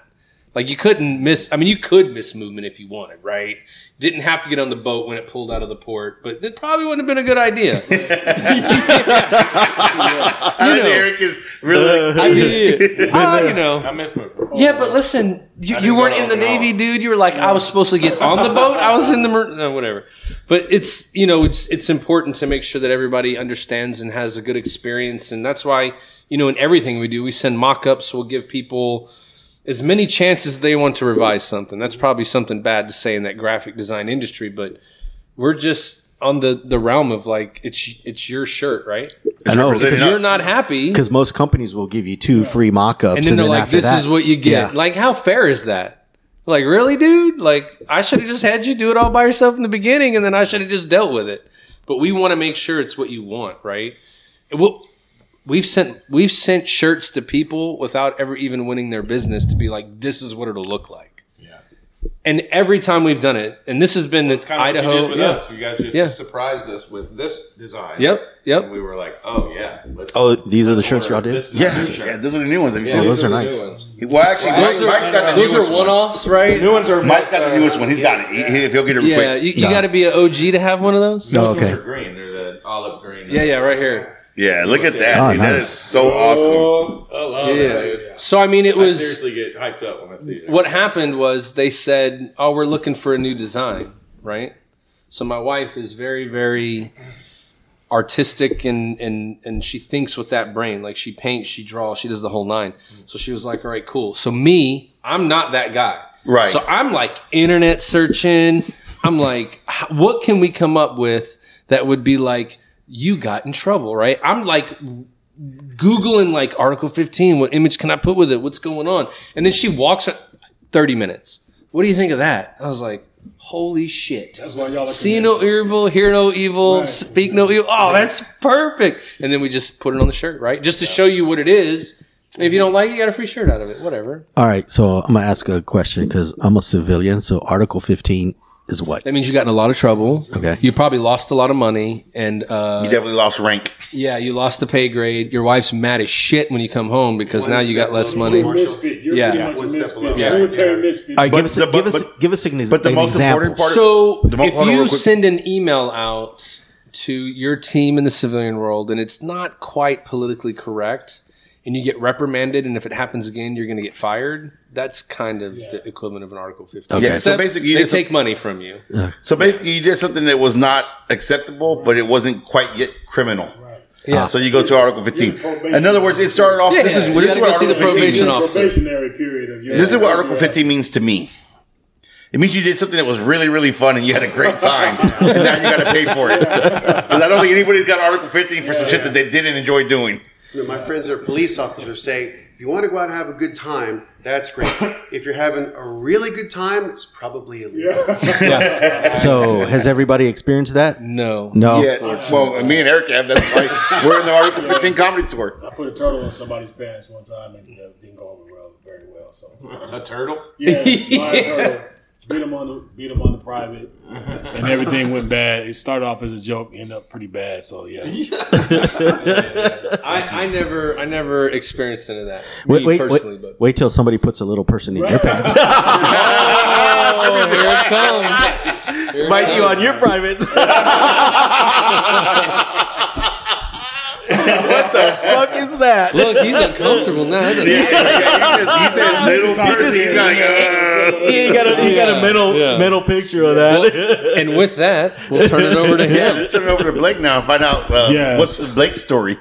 So myself, short. Try to keep it short. Following that, the mat is kind of hard, but for me, I'm an old Navy chief. Before I joined the Navy, I was in a cross in my life where, gangs and trouble I was neck and neck with it. I went from pretty much every year I was getting shot at or some stabbed, something was happening. So I knew I had to make a change. I had to make a difference. It was either I was going to go all the way to the right, which was going to end me in prison or jail, like my two best friends. I had one that got a 94-year sentence and one that got a 64-year sentence. Wow. Good news is both of them are out this year. It was crazy how the world turns around, but I ended up going into a recruiting station, and I went in on the 8th of October. On the 18th of October, I was in boot camp. So, the Navy, I have so much passion for it because it changed my life so much that it literally saved my life. I know that the military saved my life. I know if I would have stayed home, I wouldn't be here today to even have this conversation. So I joined the Navy in 98. I went to boot camp and I got selected to go to the ceremonial guard. Ceremonial guard is like the presidential part of the military. So I went from hanging with gang members and getting shot at to where one day I wake up and I'm doing ceremonies in the White House and the Pentagon and all this stuff. And I had the honor of putting a lot of fallen soldiers, sailors to their last gravesite. I carried caskets for the ceremonial guard for 2 years. So I went, Wow. I done that part. So I saw a lot of the final parts, of military. I can remember standing in the ceremonial ranks in Arlington Cemetery, and you're just looking at all of those tombstones with all the, you got a date that they started and then the line and then the date that it was over. And you just see that every day. So I got to a point where we had to cover up our emotion, right? You couldn't show any emotion. You're standing there like a statue all the time. The president comes across, you're like a statue. You see you're putting somebody to their final resting place. You can't show any emotion. You're hearing families crying, and you're seeing these moments when the coal got blown up. When the coal got hit, we had to carry those remains and coming off a plane and hearing those cries from the mothers, and man, it tears you up inside. But I went through this stage of where not being able to show any emotion to now you leave that and then real things happen. And I struggled a lot with trying to figure out how to show emotion for anything, right? But I came from that and I went recruiting. I did recruiting for about 14 years. That's where I met Matt in recruiting. And the reason why Matt is so dear to me as a person is because he was one of those people when I was going through the roughest stage in my life, going through divorce, and you got all these people talking about what's going on in your life, and you're trying to hold it together. You're still trying to be a chief. He always provided me a place to where I can go in his office, shut the door, and he said, "Hey, buddy, what's going on?" And we would be able to talk. And he would let me vent. He would let me talk. But I knew he understood what I was going through and what I had to shield and still portray as a man, trying to lead other sailors and trying to keep that, body of armor up to still be the person that I was. It was difficult, but you can't express that to everybody, right? It's like, Mike Tyson gets in the ring to fight all the time, but you never know what he's dealing with on the outside until it overcame him, which caused him to crash. But I would say this person here has helped me to where I didn't crash. Well, that's awesome. And my wife was like, "Man, why does Matt always check for you so hard?" I say, "Man, I don't know. This is my brother.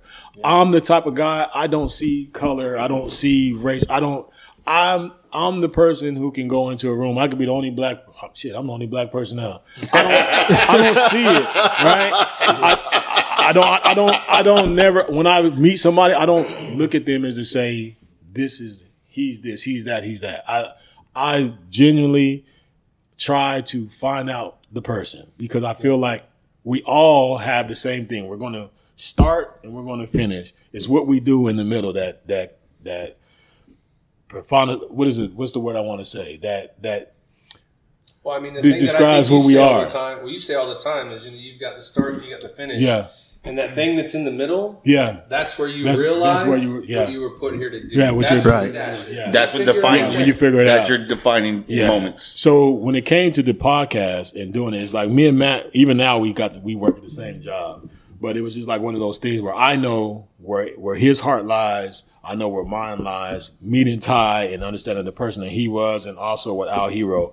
We all generally had this thing that is not motivated by money or what we're going to get out of it. It's just more so just being ourselves and pulling people together to try to provide help whenever we can provide help. Yeah. I DJ because I love to see people have a good time. I love to see people dance. So I can play some country music. I try to feel people out to kind of see what it is that's going to make them move. But I'm just one of those people who like to bring people together. Even at the house, my wife is like, "Who is coming over now?" Like, "Hey, this person needs a place to stay. They're welcome to come over here." Just like how you did, Mike. You came and you fed us, and just that warm hospitality. It resonates with me a lot. But I did the podcast. I do the podcast because I'm genuinely interested in everybody's story. I feel like everybody has a journey. Everybody has a story. Being able to do this and enjoy some things like bourbon and cigars and good conversation with people is who I am. So that's pretty much in a nutshell who I am as a person, why I do this kind of stuff. No matter how far we have to drive or go, I'm like, "Hey, you want to do it? Let's go. Let's do it." Yeah. If he needs help with T-shirts, he's like, "Hey, man, if you need help wrapping up your DJ stuff, I'm with you." It's just that camaraderie that we share as having been in the service and having to know that we were all pulled away from our families. The only thing that we had is each other, right? It's never about you don't go into war because you want to be in war, right? But one thing that motivates you to get through war is that I'm trying to keep this person alive. He's trying to keep me alive. And we know that we got to get through it. And that's what I think when you talk about veterans and why we do what we do is because we do it for us.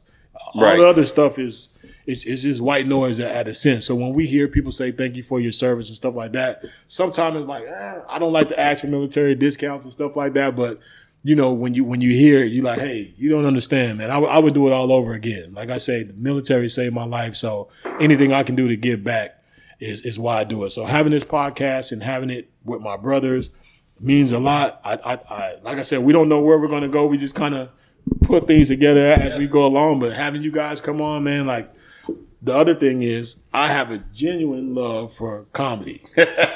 Now, this is the thing. So when I was a kid, everybody in my family said, "Man, you need to be a comedian," because I would get into character at my grandmother's house and I would stay in it for a whole year. Like I had this character I did as an old man. I would walk up and I'd be an old man. I talk to him as an old man. I would never come out of it. My grandma was like, okay, you can stop now, but I wouldn't do it because I wanted to do that. Can we get a sample of that character? I want to hear this. I want to hear this old man character now.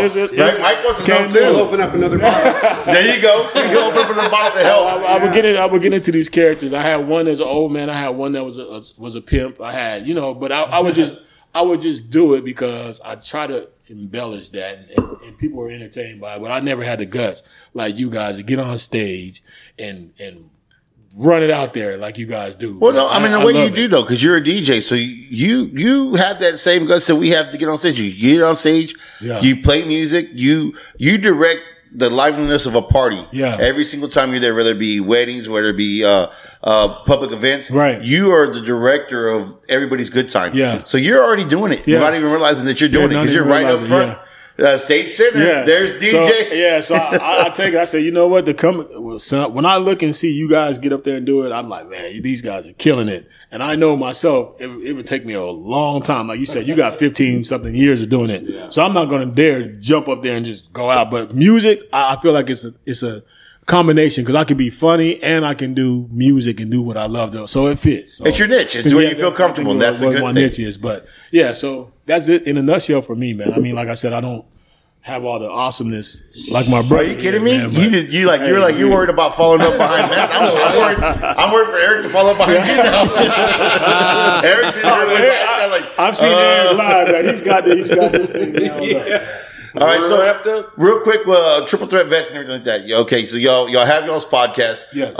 What can they expect from y'all's podcast when they do watch it? People who haven't tuned into Triple Threat Vets, what can they expect from Triple Threat Vets? Well, you could expect a whole lot of craziness from our hero for sure. I think that people don't. I think that if you offend very easy, if you're offended very easy, you don't take our heroes seriously. Yeah. That's all I'll tell you. Yeah, but our podcast, I think that you're going to be able to find the camaraderie. It's going to be a lot of camaraderie. Whether if you are a veteran or if you are a family member of a veteran or just somebody who knows somebody, I think it can be geared toward that perspective. But also, you don't have to be a veteran or know anybody to be a veteran. You just want to be entertained by just the conversations that we're having, whether when it goes into sports or whatever's happening in the world. But we're just open to just bringing people together, I would think. Yeah. I think that the one thing that we try to portray, since we're all recently out, a couple of years, right? Mm-hmm. We've been out for a couple of years, is showing veterans through the guests that we bring on. Some of them are pretty guys that have made it pretty far in the military, to show them that just because you're getting out, that chapter doesn't end. Right. Like, you don't have to not try anymore, right? And it's hard. And so there's still days that people, I can point at myself, and there's days where it's like, what do I do? Where do I go? Right. But at the end of the day, just bringing people on to give people a perspective of what it means to actually separate and still be a part of something is what's important, right? And so the guests that we bring on are people that we want to hear their story, but the more important part isn't where they started, it's where they're going. Right. Tell us what you're going, what you're doing, and what's important. So. Yeah, what platform do y'all use? I mean, is it just on YouTube or? No, so we stream live to Facebook, YouTube, and Twitch every Thursday at 8. But then we're now up and running. All of them will be there soon. Spotify, Apple, Stitcher, iHeart, anything that you can get a podcast on will be there. And the biggest part is the live shows are on Thursdays, but I think we have a lot more people that watch it after. But you can catch any of our episodes on Facebook at our Triple Threat Vets page. You can get on our YouTube channel, you'll see them, and they're just all there to look at. But every Thursday at 8, we stream live. Okay. Do you have social media for the podcast itself? Yeah. So on our Facebook page, we have Facebook, Instagram, TikTok. I don't know all that. I'm not good with that. Other people are, but we have all the social medias. But the biggest ones for us is Facebook and YouTube, because that's where we stream live to. Yeah. But then we do have Instagram pages and stuff like that. The biggest thing is Facebook for us. If you follow there, you'll see a lot of this stuff. All right. Yeah, because you can catch them. They pop up on my Facebook feed all the time. Like, hey, Triple Threat Vets are online live. And so I usually just jump in real quick because I like to see who they have, who they're interviewing, what's going on. I like to hear Blake's here. I like what they call him. It's DJ. It's DJ on the thing. I like to hear DJ because he has this part of the show where he asked you 10 hot seat questions. And I was very upset because last time when we were on the show, Erik got to be in the hot seat, but they were like, no, nobody gives a fuck about Mike has to say about the hot seat. We're not going to ask Mike no questions. Yeah, we're going to get you back in on the hot seat for sure.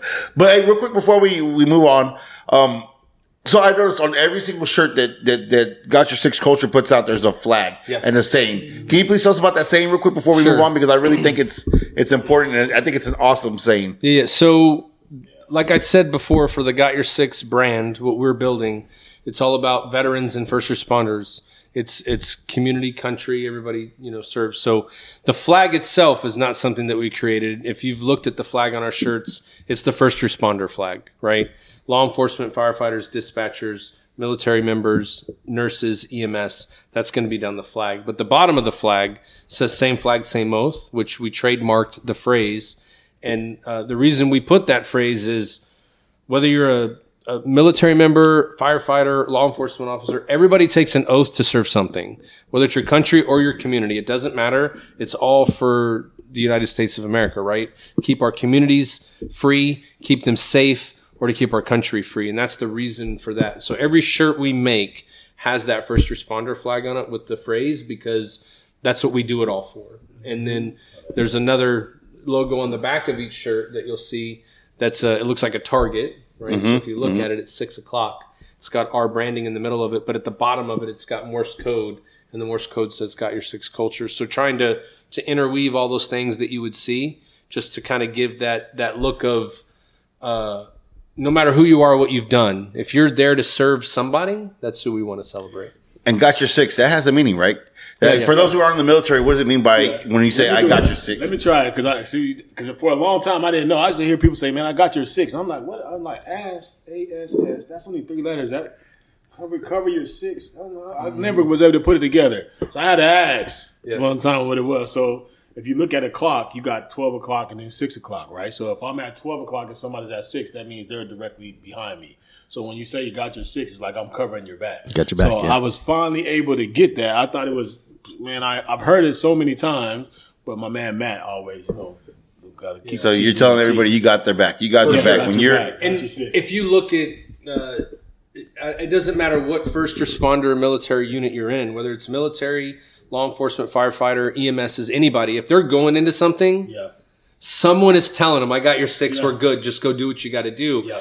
And in any instance where you've seen that, the person that hears "I got your six," there's no other care in the world. They don't care about anything else that's going on behind them. They're just going to trust in that guy. They're going to do what they got to do because they know somebody back there is going to make sure that they're able to do what they need to do to take care of whatever it is. And so that's if you've ever seen the news reports on TV, people can say usually a team of 4 people. The first one's a door knocker. Right. They're the door knockers because they're going to go find the bad guys. They're the first one in taking the bullet. Right. But there's always a person in the rear that's looking behind you or up at the rooftops, pointing the rifle at the rooftops someplace else. Well, so the other guys know they can just keep marching forward. Exactly. Same thing with firefighters. When a firefighter goes into a fire, you got your entry guys, and then you got your guys in the back that are covering with the fire. They're the ones that are making sure, because they always do. They work in pairs. So that whole. So I see where it plays into everything. So dude, that's amazing. Tapping shoulders, making sure if you don't get tapped, you're the last guy, and you got to look out. And that's amazing. 0 dark 30. Best but even on the other end of it, like saying how you and Erik are. You know what I mean? You guys got each other six, no matter what. 100%. I mean, so it just kind of coincides with everything in life. Sometimes your wife might have your six. So basically, at this point, that becomes more of a core value, a lifestyle. Absolutely. It's not just something you say. It's something that you believe and you live by, and it can translate to any aspect of your life. Right. Having someone's back, no matter what, through thick and thin, and you're right. It translates to your wife. That's what you say when you get married. Through sickness and health and all the other wonderful stuff. So you got your six. That's where I'm living, rich or poor, right? I'm living more on the poor part of it, but I'm right there with you. I mean it's overall, it's just really it's a support system, right? If you have like-minded people that do things for the right reason, it's always going to work out well, right? And so for us, we'll talk to everybody. We've told people we didn't want to work with them before. Because after you get to know them, you kind of figure out what it is. What kind of person they are. Or what's most important, right? Yeah.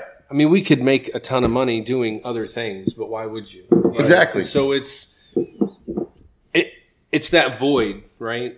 We now have people to give back to, just like we did when we were in. There's always someone you can give to. Always There's somebody you can help. support. Yeah. There's always somebody sick you needed to have. There's always somebody that was there for you as well, and that's what we're trying to be. That's awesome, dude. Hey, guys, thank y'all so much for everything that y'all Thank you for do. having us. We appreciate you. No, we ain't done yet. You ain't having yeah, y'all. yeah, We're just moving forward a little bit. We ain't It's gonna be done. hot for you. Blake's already like, yeah, thanks for having us. I'm out of your feet. I didn't have my burger, my bourbon, and my cigar. I'm You gone. got more on the counter, I'll get some on the way out. All right, so we're going to keep on moving along here now. So the next person I want to introduce here is a very good friend of mine, a very good friend of the show, very good friend. Like I said, an honorary compadre, a part of my original comedy group, Los Comedy Compadres. He's been one of my very good friends since I've met him. He's like you said earlier. He's got my 6. I got his 6. Yeah. This is somebody I consider a brother. And I'm proud to be able to introduce him today with his new venture, our new venture that we're working together. Yeah. So please take at it right there. All right, gracias, Mike. So what do you want me to talk about? The tour? Talk about you. Talk about the tour. Talk about a little bit of everything. I would start off with the tour probably, like what you're doing, and then we'll talk about your story. Well, they told us about how they got into the military. Okay, yeah, let's So, start. Okay, Eric, I'm start curious. off. Well, first of all, There was an because officer. Erik Knowles. This is Erik Knowles. Because I've known him for a while, and all I know is that he was a Marine, and he tells the story about his dick at attention. So That's the whole story. That's all I got. That's all he did in the Marines. Yeah, no, I joined the Marine Corps in 1998. I joined as an air traffic controller, actually. Then I got sent to air traffic control school, and I failed out of that after about a month, just because I was partying. It wasn't one of those schools where you could party all night and get up and pass the test. Yeah. Like you actually had to study. But luckily, I got shifted over to airframe school, which was weird because I've never been mechanically inclined at all. But this was my only option, So now I was like, so I have to be a helicopter mechanic for the next 5 years. All right, let's figure this out. But the good news is you could party all night and still pass the test. Totally could. Yeah. I loved airframe school. Yeah. They gave a diagram, so he's like, I think I can follow this. Yeah, I can pull this off. Yeah. So I was a helicopter mechanic. I ended up being an I level, intermediate level hydraulics technician. So I worked on hydraulics components, actuators, and stuff. And like actuators. It all worked when they left. Right. It was So good. the next time you're flying in a helicopter, just know that your mechanic went to school. Seriously. he could tell you righty tighty, lefty loosey. Oh my god! I was faking the funk the whole time. I was just trying to do what I saw other guys doing. Like I'm doing that too. Yeah. Yeah. Grab the wrench. Yeah. The scary part is there was a lot of other guys like me. Were you part of the crew of people that said, "Don't worry, if it's leaking, that means we filled the oil before you took off"? Oh yeah, I've heard that before. No, I actually don't want to throw everybody under the bus with me. I was surrounded by a lot of locked-on guys, hard chargers, who really kept us safe, and they did their jobs impeccably. And I was trying to blend in with that crowd, and I did too. Really, I tried to use a little comedic effect, but and that was an amazing thing. Just that I was able to learn such intricate knowledge of an aircraft that I had no idea about. I specialized in CH-53 Echo Super Stallions and CH-46s. We call them frogs and shitters. They call Frogs and shitters. Well, they call the 53s shitters because they just blow out they just leak so much hydraulic fluid that it leaves a black trail. It burns off and leaves a black trail. No stealth in that No, aircraft. you're not sneaking up on You anybody. knew where they were coming right there. Like, hey, look, there it goes. What's the biggest one we got? It's the size of a Greyhound bus. But yeah, so I did that for a long time. And in the Marines, I wasn't a competitive stellar Marine. I had trouble with attention to detail, be in places on time, Authority in general. Yeah, all those things the Marines were real tight asses about it. I was not the poster. I'm just saying. Like, you can't be drunk at work when you're working on helicopters. I'm like, I'm not that drunk. Like, is there a level here? There's no spectrum. Like liquid lunch. Look it up. So I'd gotten in a lot of trouble. I caught Article 15s left and right. I had to go see the man 5 times. I had to stand 6 and centered at his desk 5 different times. I lost rank 3 of those times. A couple of times I was able to smooth talk my way out of it a little bit. And that all happened within the first couple of years through a whole series of events that would be a whole different podcast. But just a whole hour dedicated to how he got in trouble. Yeah, the first couple of years was all trouble. I had this huge reputation of being this dirt bag. This is what they call a shit bag, you know. So I was just in trouble all the time, even when I didn't even do anything. They're like, we know you did it. Yeah. He's like, I was really trying this time. Yeah. What are you talking about? I would hear my name being called like from across the building, like, "Hey, Knowles!" Like, they just found some mess, and they're like, "Knowles!" I'm like, it wasn't me. Like, he was basically like the stepchild in there. Like, you know, when you hear him calling out when you're in trouble, they call you by your full name. That was Erik's poor case every time. Yeah. Erik Knowles, get your. It's like, oh, damn it. They didn't even call him private no more or a specialist. It's just Erik Knowles. Yeah, so I made it through. I was always joking around and everything, and the first time I ever did stand up was in the Marines. I was ordered to do it as a punishment because I was always cracking everybody up, and this one guy was pissed at me, Sergeant Santiesteban, good friend of mine today. Well, he was one of these guys, like, he liked me, so he didn't want to write me up and have any more paperwork on me just because I cracked a joke and made everybody laugh at him, or what. Yeah. I don't even remember what I said. It was like one of those "that's what she said" moments where he was trying to give a serious talk. But he's so instead of writing me up as a punishment, he signed me up for the squadron Christmas party talent show. It's where he's like, "You think you're funny? Well, now you got to do it in front of the whole squadron. The whole chain of command is going to be there. The CO gives away $100 for the top prize." And I had been to these before in the years past, and they sucked. You're like, are you sure this is a punishment? Yeah, because this Christmas party is like mandatory fun day. You got to be there. You got to sign in. You got to stay the whole 8 hours. Then one picture. Then you can go to Christmas break. Yeah, one picture. And it sucked. And the talent show was always like somebody's kid playing the flute or somebody doing a poem. Yeah. Or like some nerd. He's so good. He's good. Some We've been paying for them nerd. lessons. Some nerd doing a Star Trek impression or something. I can speak Klingon. So I had to be a part of that. But I took it as a real challenge. I had about 2 weeks to prepare, and I wrote a bunch of material, and I just completely roasted the whole chain of command. I started with Sergeant Santiesteban, just lit him up. And went to the staff sergeant, then the gunny, then the squadron gunny, which was like, that was the worst one because he was this hardcore dude. He was one of the guys that did not like me.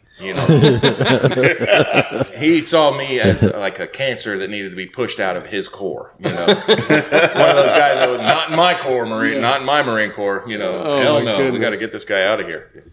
But I roasted him pretty bad. So how did that turn out for you? I won the talent show. Everybody but one person was super happy about it. That wasn't funny at all. Yeah. But that's where the comedy bug bit me, and I didn't even realize that I was doing stand-up per se. I was just, it was talking shit. Yeah. I did a skit, and I did it to stay out of trouble. But then, people would show up at my barracks on the weekends, and be like, "Hey, Knowles, this guy wasn't there. Do the thing you said about this guy," and so I would repeat it. And then, one thing led to another. Then I have a microphone. Somebody pulled out their little karaoke machine, and I had a microphone. And so weekend after weekend, people would gather. And then, they got tired of that, so I started writing new material every week.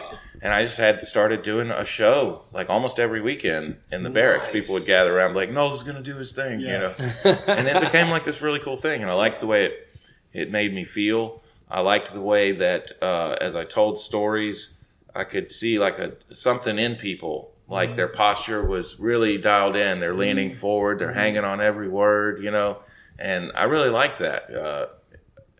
I don't know, maybe it boosted my ego or whatever, but I knew I was doing something, like I was having an effect on people, and it took me a long time to really figure out what that was.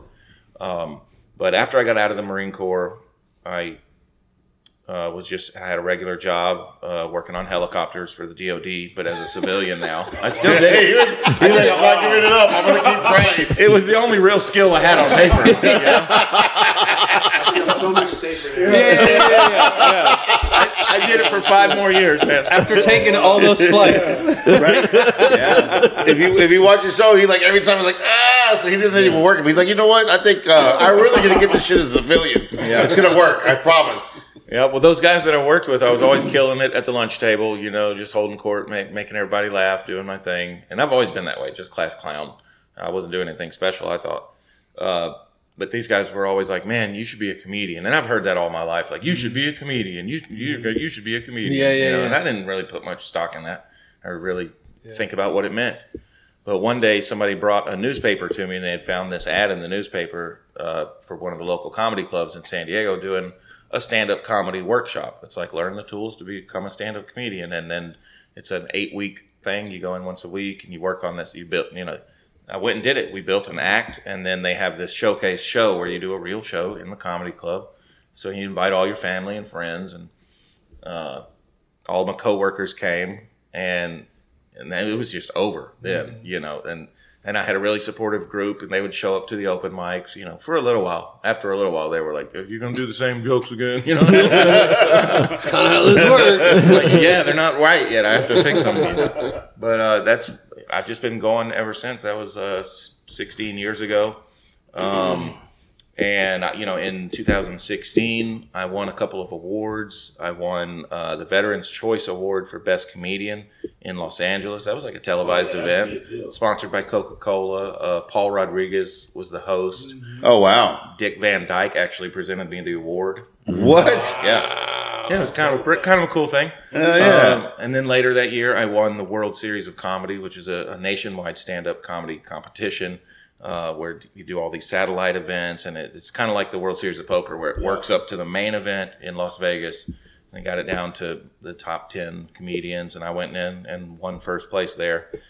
And so I won a lot of work. I didn't win a cash prize. I won promises of work from you know all the comedy clubs in the country.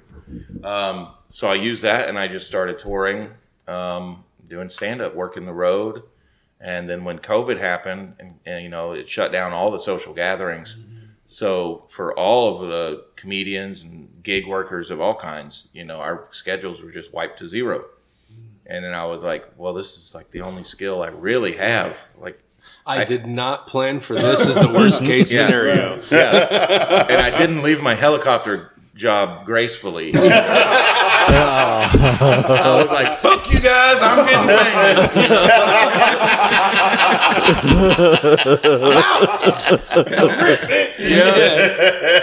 Yeah, so 2020 rolls around, I'm not famous yet, and there's no more work. So I had to figure out my own way, you know, and after they lifted all the mandates, it was just a gold rush of comedians trying to get those bookings, you know, and there's just not enough for everybody. There's only 52 weekends in a year for each club.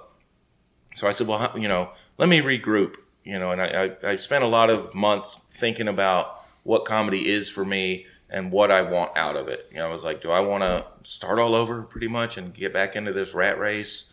And I thought about all the places comedy had taken me over the years, and I thought about my favorite shows.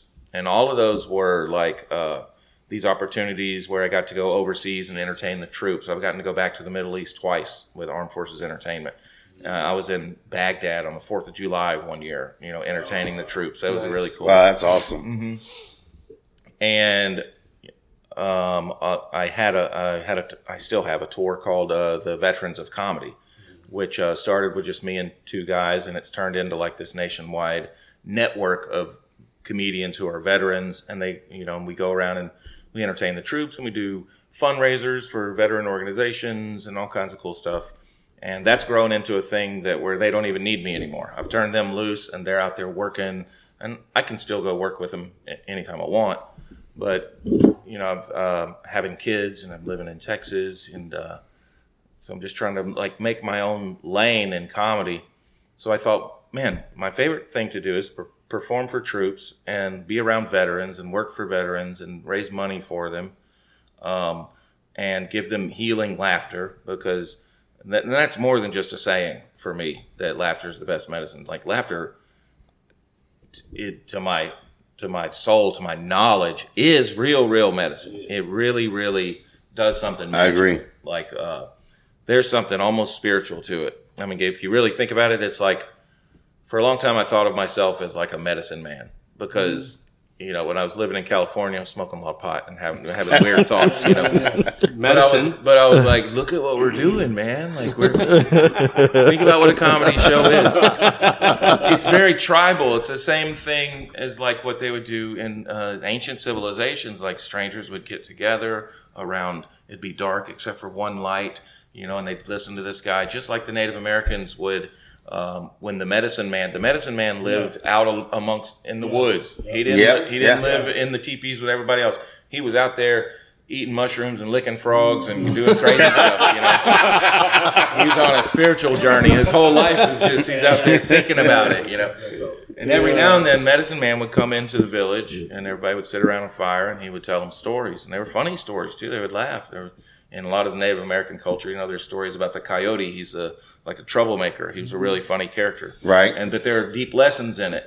And people get together and they laugh and they breathe in a rhythm, and breathing in a rhythm, I think, makes something happen. Like it almost is like tribal, when a bunch of strangers get together and when a comic is killing it, he uses timing. So he's got you on a rhythm. Everybody's breathing the same. Ha, ha, ha, ha, ha. Oh, ho, ho, ha, ha, ha, ha. Oh, hey, how are you? Hey, how? It's almost the same. But I really love that. So I thought, why not go where they are? And so I called a VFW and said, hey, you guys want to do a comedy show? And they're like, yeah, I think that'd be a great idea. And I'm thinking about the pay structure. Like, can I make any money? And I said, well, all right, so I'll keep all the tickets. And they were like, fine, we'll get drinks and serve food and we'll get new members and we're super happy about it. And I was like, really? I never got a 100% door deal at any comedy club. Yeah, right. Yeah. No, they're paying me a flat rate of like $1,000 for the weekend and they made $8,000, all my career I've been seeing this business model where I'm seeing the whole pie. And I'm seeing the little sliver of a slice they give me. And I'm like, well, what did you do? I had all the talent. I drove here across the country. We have the building. And we have the building. That's it. We called you. That was it. Yeah, I mean, so it hasn't been a goldmine for me, but it's been just amazing with how many people we've touched. And the idea of it is not just for me to be able to do comedy shows. It's like a double-edged sword, because also we get civilians who have never even been inside of a VFW. We get them inside there, and they get to hear the veteran perspective. Excuse me, the bourbon. And they it's great the second time around. Yeah, huh? it is. Better the attic than the basement.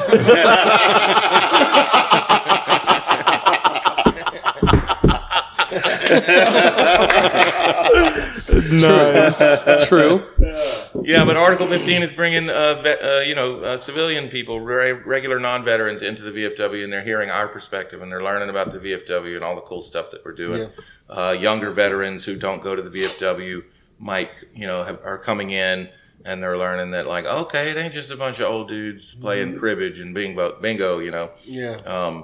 Like they play cornhole too now, Cornhole. Yeah, I mean, we're doing cool stuff, yeah. And I just want to see the VFW stay alive. It's an important part of our history, and I think if I have anything to say about it, it'll be an important part of our future too. Yeah. And so the name of the tour is again? The name of the tour is Article 15 Comedy Tour. Yeah. And then so you picked that name because... Well, veterans recognize that as like, oh, these guys are troublemakers. All right, it kind of legitimizes us. This right. Like, is we're going to be legit. funny. They're going to be good. Because, again, like I said, every Article 15 started with a good time. Yeah, I wouldn't want to go see the Locked On Squared Away comedy show. Yeah. The high-speed, low-drag. No salad. That's right. Yeah, That's right. So I have a question for you three guys, or Mike too. So Oh shit! Thanks, Dave. Yeah. Well, I mean, Well, fuck me, you I guys. guess. No, three guys. And then No, he could be these at four the guys. end. These four guys. Okay. So you guys signed on, right, to military service. When you signed on that dotted line, did you have any intention that you were going to make it a career? No. No. No. I gave myself 2 weeks. Yeah. I said 2 weeks. They're gonna kick me out, man. Send me back home. I even Really? told That's my so funny. cousin, man, when I left. I said, he's like, man, what are you doing, man? You about to go to the Navy? I said, girl, I'll be back in 2 weeks. The first time somebody tells me do some push-ups or do some shit like slap that, the man, shit it's out just of not him. happening. Yeah, right. I ain't doing that, but I was running away from. Yeah. From- You know what I mean? yeah. I was running away from whatever I was running away from, and I just thought I just needed time. I just needed something clear because, like I said, every The weekend- guidance. You needed somebody to give you structure in your life it because got your to life a was already point, crazy. I would go to the club on the weekend, but I get out of the car and somebody starts shooting. Yeah. I'm on the ground. I get up and get my clothes all messed up. I got to drive back home. I'm like, man, I'm tired of this. So Oh, so I see what it's up. He's like, hell, he's like, I'm Yeah, getting shot at every weekend. I might as well get paid for and to it. be honest, and to be honest, I got shot at more in the States at home than I ever did in the military, which is the craziest thing. So yeah, that was for me. Yeah, not too many drive-bys on boats, surprisingly. Yeah. No, not a lot. No, I was gonna do my first enlistment and then get out. That's it. I'm just gonna get away. Wanted to get away from home. Wanted to be my own person, and then just figure it out. And I mean, 4 years came fast, and you were like, "Oh, I don't know what I'm gonna do. I'll stay a couple more years." I mean, but by then, you're just rolling, right? But it It's was funny because not for me. Like I was so delusional. the recruiter told me about all of it. You know, I was like, all I gotta do is 20. Like I needed something to do anyway. Like I don't have anything. I'm so glad I met you. Yeah, I'll go do it. And even in boot camp, I was super motivated. In boot camp, you know, I had this. I was like, well, I'm going to be a drill instructor. That's what I'm going to be.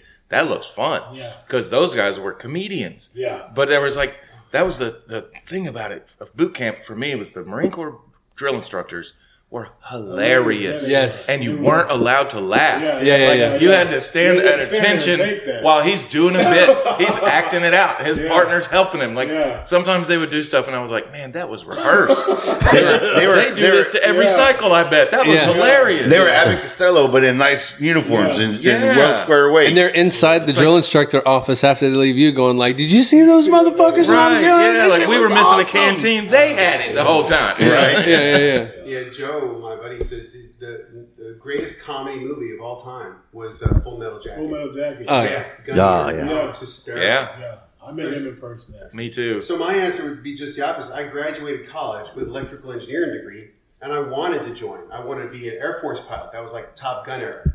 So I went to sign up, and I couldn't get a pilot's contract because my eyes weren't. Oh yeah. Yeah, you know, nowadays you get LASIK. My eyes weren't good enough, and they said it's like, I don't want a desk job, dude. I'm not that kind of guy, you know. So I never went through with it. But if he would, like, I met just last month. I met a naval officer, flew F-14s, but he was a Rio, sat in the back seat. I said, you know what? If they would have told me I could fly in the back seat of an F-15 or I would have signed up in a heartbeat. Yeah. Because you could wear glasses in the back seat. But, You couldn't get in the front. but so that was a weird twist. So I wanted to make it a career, but I figured it's like, okay, this ain't happening. I'll go do something else. Yeah. When I was in high school, I thought about the military because I had an uncle that served. Well, I had a couple that served 2, 3 served in the Army. They did tours in Vietnam, and I got one of them that will not talk about his time there. Will not talk about it. So he saw some shit, right? Yeah. And then I have one that was a little bit past their time, and he did some time in the Air Force. And I remember seeing him over in San Antonio, and it's like, oh, this is cool. So I thought about Air Force, and then me and some friends were talking about it. He says, dude, you know who goes to the military? It's like, who? People that don't know what to do with their lives. And it's like, and I was kind of halfway there. I was like thinking about what I wanted to do. And then this program came up for radiology at my local Julian college. And so I looked into it and got in it and never thought about it again. That same guy that told me is like the guy that goes in the military doesn't know what he wants to do. He went to Baylor, graduated, 4-year degree, went into the military. What I didn't know is if you get a college degree, you go in as an officer. Yep. Right. And so he put in his time in the military. I had no it was idea about that either. It was like, Jesus, I got to boot camp and learned, so I can't go from private all the way up to general. I mean, you can. You can. But you got to do some stuff. Wait a minute, they get to start at 01? I was so mad. Yeah, Article 15, they can't get in the range. Look at Mike with a good joke. I think I'd have been a good officer. Yeah, because I could have been rehearsing all the bits and making sure they knew what they needed to do. Yeah. My thing was, I don't know. We grew up. I'm the oldest of three brothers and sisters and everything. And my dad was a construction worker. He did installation, whatnot, like that. My mom worked. She worked various jobs until she finally got in with the government. So, growing up, I was the oldest, and everybody always like, you got to lead by example. You know, your brother's looking at you, your sisters look at you. I'm the oldest out of all the grandchildren, so their cousins are looking toward you. You got to figure out what you're gonna do because you're leading them by example. So, I'm like 17, 18 years old. I have no idea what I want to do with my life. I wanted to go to college. I knew that, but we didn't have the money for it. And at the time, I didn't know about grants and all this other stuff. So, like, you know what? I don't know. And I definitely wanted to get out of the house. Because I was tired of being under my dad's rule. Yep. My house, my rules. If you want to do whatever you want to do, well, you can get your own goddamn house. You can do whatever the hell you want to do then. So I was like, you know what? One day I was, at school kicking rocks, just like trying to just figure it out. And like at that point, I was kind of pissed off with my dad. I was like, man, I'm tired of listening to that man. Tired of him telling me what to do.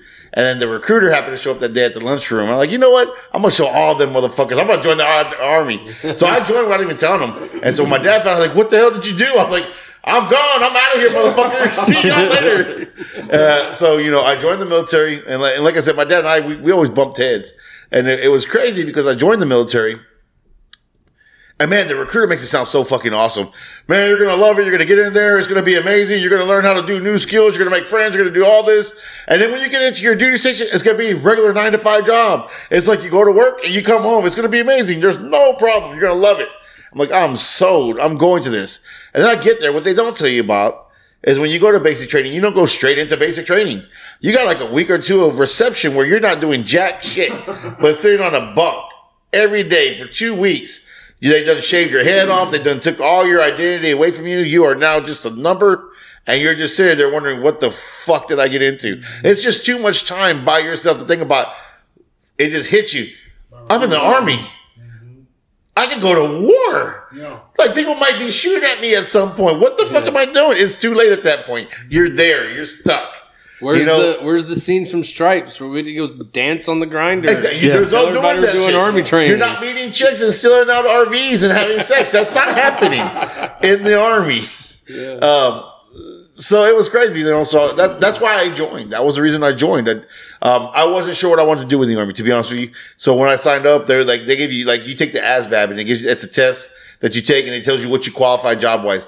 I got a lot of offers for a lot of jobs because I scored pretty high in the ASVAB. Surprisingly, I guessed at most of the shit on there, so I don't know how I scored high. So they gave me all kinds of jobs, and then I didn't even care what job I was doing for the army. Be a helicopter mechanic. I could have been a helicopter mechanic. I got military intelligence to do logistics or not logistics, linguistics. And it was a 6-year contract. I'm like, I don't want to commit to 6 years. I don't think I'm ready for that kind of commitment. So I'm like, hey, you got anything lower on that list? So I signed as a 52 Charlie, utilities equipment repair, because it guaranteed me there for 2 years and 24 weeks. I'm like, that's my kind of enlistment. Wow. I want to do that. 2 years, 24 weeks, let's do it. Is that all you did? Yes, that's what I did. That's what I picked out. 2 years, 24 weeks. That don't even count, dude. Right? Mike was thinking about doing linguistics and he's Mexican and can't even speak Spanish. Shut up, Dave. Shut up. God damn it. It's not funny, Dave. But did you ask the recruiter, could you guys teach me Spanish? I was hoping that was going to be where they were going to send me. Honestly, that was like, man, look, if I go in, can I be a Spanish translator? It's worth the 6 years. Yeah. You know what would have been funny is if I would have gone in logistics or in linguistics, they would have sent me to South America and taught me Spanish, and they'd be like, "Oh yeah, we're going to put you right in here, Padre Sanchez. You're going to be good to go." And they're just going to push me in there without even having to send me to training. I'm like, I don't speak Spanich. I'm sorry. No hablo. I don't know what's going on. Taco Bell. Yeah. So I did my time, and then during my time, it ended up being longer than 2 years and 24 weeks. It ended up closer to 4 years. I went overseas. I stayed in Korea for 2 years. Did them 1 year re-ups. Yeah, I did 1 year re-ups, yeah. Until I got too many Article 15s, and it got to the point where it's like, I went from Special Sanchez to PFC Sanchez to private, PV2 Sanchez to, look, you're a PV1 again. I was a PV1, but it was honorable still. It was like the first sergeant was like, well, Private Sergeant, I think we're going to have to chapter you out. I'm like, whoa. I was like, look, it took some vandangling. I had to go to the office, talk to the first sergeant, the commander. Actually, I didn't even go to the office. We did this at the damn Edie Walk Club because they were there. They were getting ready to chapter me out because I got in too much trouble. And he's like, we're going to do the, I was like, look, Sergeant First Class, can I talk to you? He goes, what is it, Private? I was like, look, how long is it going to take to chapter me out? Well, we're looking at about 3 to 4 or 5 months probably. I'm like, man, I ETS in like another 2 months. Yeah. It's easier just to let me ETS. Let's stop all this talk about the chapter. Let's just stop that silly talk and just let me ETS. Yeah. And so he's like, you know what? You got a point. We can get you out faster that way. So they let me ETS. So I got lucky and got out as a private. Wow. Yeah, right? You thought you were bad. I was a great soldier. And it's because I did a lot of shit that I should. I was 19 years old when they sent me over there in a virgin, and I met girls, and that just like fucked up my whole military. Yeah. Before that, I was a great military soldier, and then I met women, and that just went down the toilet. Because like all I was thinking about was drinking and fucking, and like the military meant nothing at that point. Like high school. Exactly. You know? I was living high school through the military. So I got to go on the ship. I left that part out. I was on the ship. I was on the aircraft carrier for about 4 years. Oh yeah, you didn't get no trouble. Yeah. So. Yeah, we got to go around. 5,000 people on that thing. Yeah, but it's all what happens in the ocean stays in the ocean. Yeah, not always. Not all the time.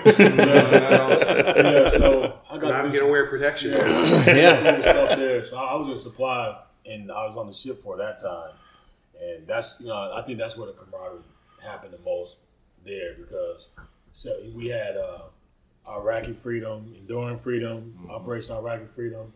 So when September 11th happened, we were actually pulling into port that morning, and the captain got over to the 1MC and was like, hey, this is the captain speaking. It's early in the morning. He was like, unfortunately, we're going to have to turn around because the White House is under attack. I'm like, what is going on? I'm like, there's no way. I thought he was joking. Because on the ship, I was a barber. I ran the barbershop, vending, so I used to cut the captain's hair. So he's a funny guy when he's by himself. But I had to cut his hair like 2 o'clock in the morning. The Smitty comes like, hey, Blizzo, man, the CO need his haircut, man. He don't want nobody cutting his hair but you. I said, man, Smitty, man, it's 2 in the morning. He said, don't worry about it, Blizzo.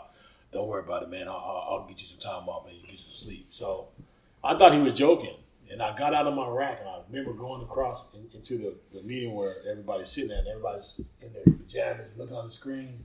And I see the smoke coming from this building. I'm like, what is going on? They're like, man, something looked like somebody bombed. I'm like, how could somebody bomb it from up there? Like, it wasn't, none of this stuff was making sense.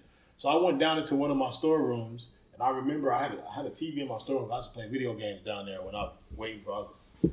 So I'm looking on the TV, man. I remember seeing this building burn out. This image will never go away. I remember seeing this building burning, and at that time, everything is fresh. And we get all the news from everywhere. And I remember seeing this fire, these 2 people in the window, and they're waving, but they're way up because the camera's zooming in and zooming out. And the guy's like waving to show that he's up there. These flames are coming over, and you can tell it's hot as shit. And I remember seeing him grab this lady, and they jumped out that window. And that crushed my soul, man, to see that people were actually having to decide whether they were going to burn to death or were they going to take their chances jumping out of 30, 50 stories to have a possible chance of landing on the bomb. And just seeing that, oh, man, I sat in that store, man, tears streaming down my eyes. I'm like, man, this is crazy. But at that moment, it clicked like, I don't care what we got to do. We're going to go get those. We're going to go get them muckers and did this thing. And at that point, it was that where you saw people like literally in that time. I remember we were on the not the flight deck, we were in the hangar bay, and they were saying, "Hey, listen, we're in war right now.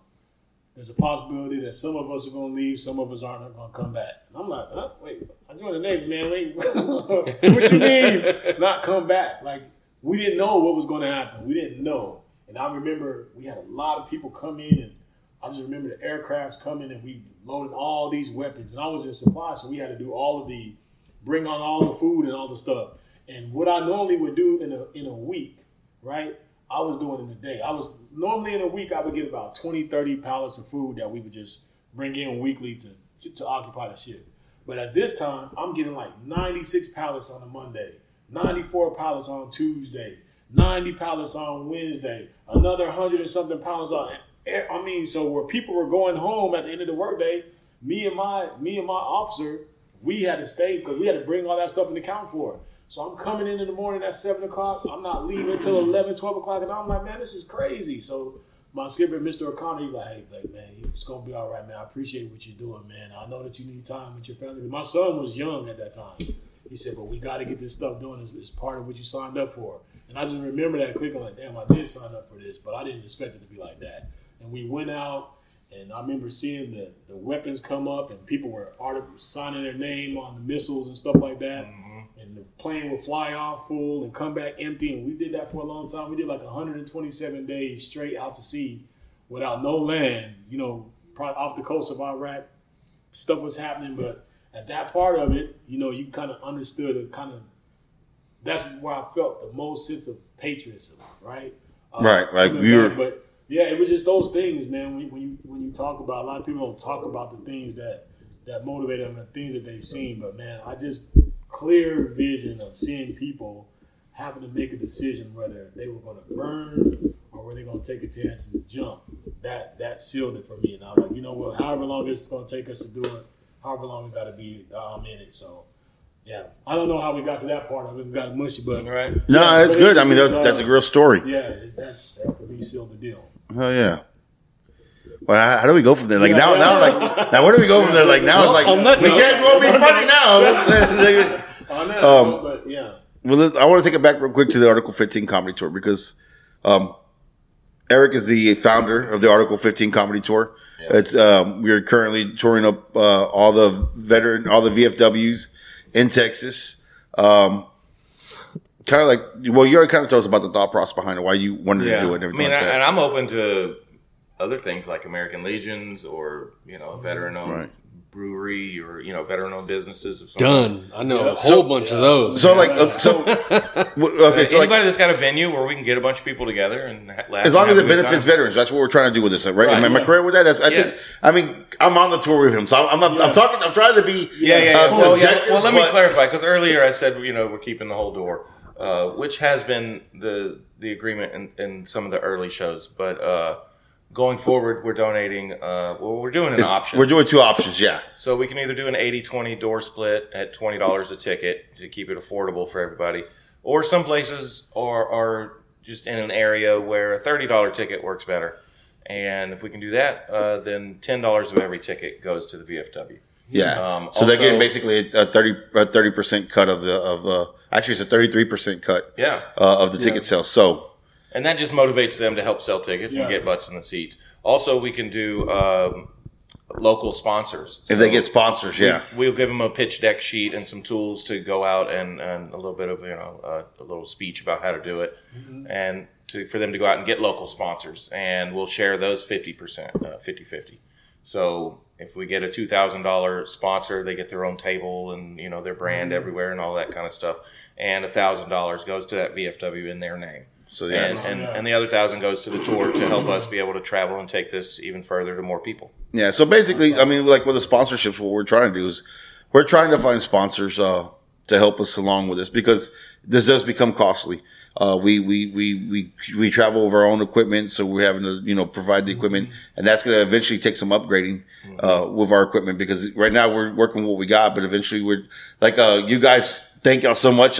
I really want to just thank them on public. Yeah. Got Your Six culture. Erik 2-3 weeks ago posted out, hey guys, Erik Knowles, Article 15 Comedy Tour. We're going out here, we're doing these tours and like that, but we really need some help. We really would like if anybody's interested in sponsoring, we could really use a spotlight right now because that's the biggest thing right now is a lot of these VFWs, they either don't have sound or they don't have proper lighting to give a good show to them.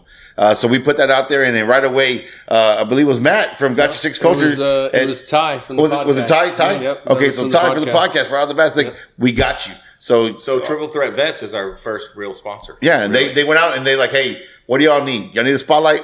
They're the Send us OGs. send us the information. That's what do all y'all you gotta want? be is the OG. That's The what OG. I heard anyway. There we go. And Y'all are in at the ground floor. Y'all are family now. So Don't forget us. No, no, not at all. What are you talking about? We're gonna call you next week because I think we need. you're coming with us, man. Yeah, so You're coming with us. I mean, they sponsored us and they reached love out and to they got travel. us. They didn't think twice about it. They right away hit us up. So we're looking forward to having that spotlight in another 2 weeks. Hopefully by We'll have the it Lake for the Charles next show. show. We'll have it for So the that's next going to be show. really cool. So I mean, people are always, when we say we're looking for sponsors, they kind of like shy away from that because they think, oh well, they're wanting a lot of money. It's not a lot of money.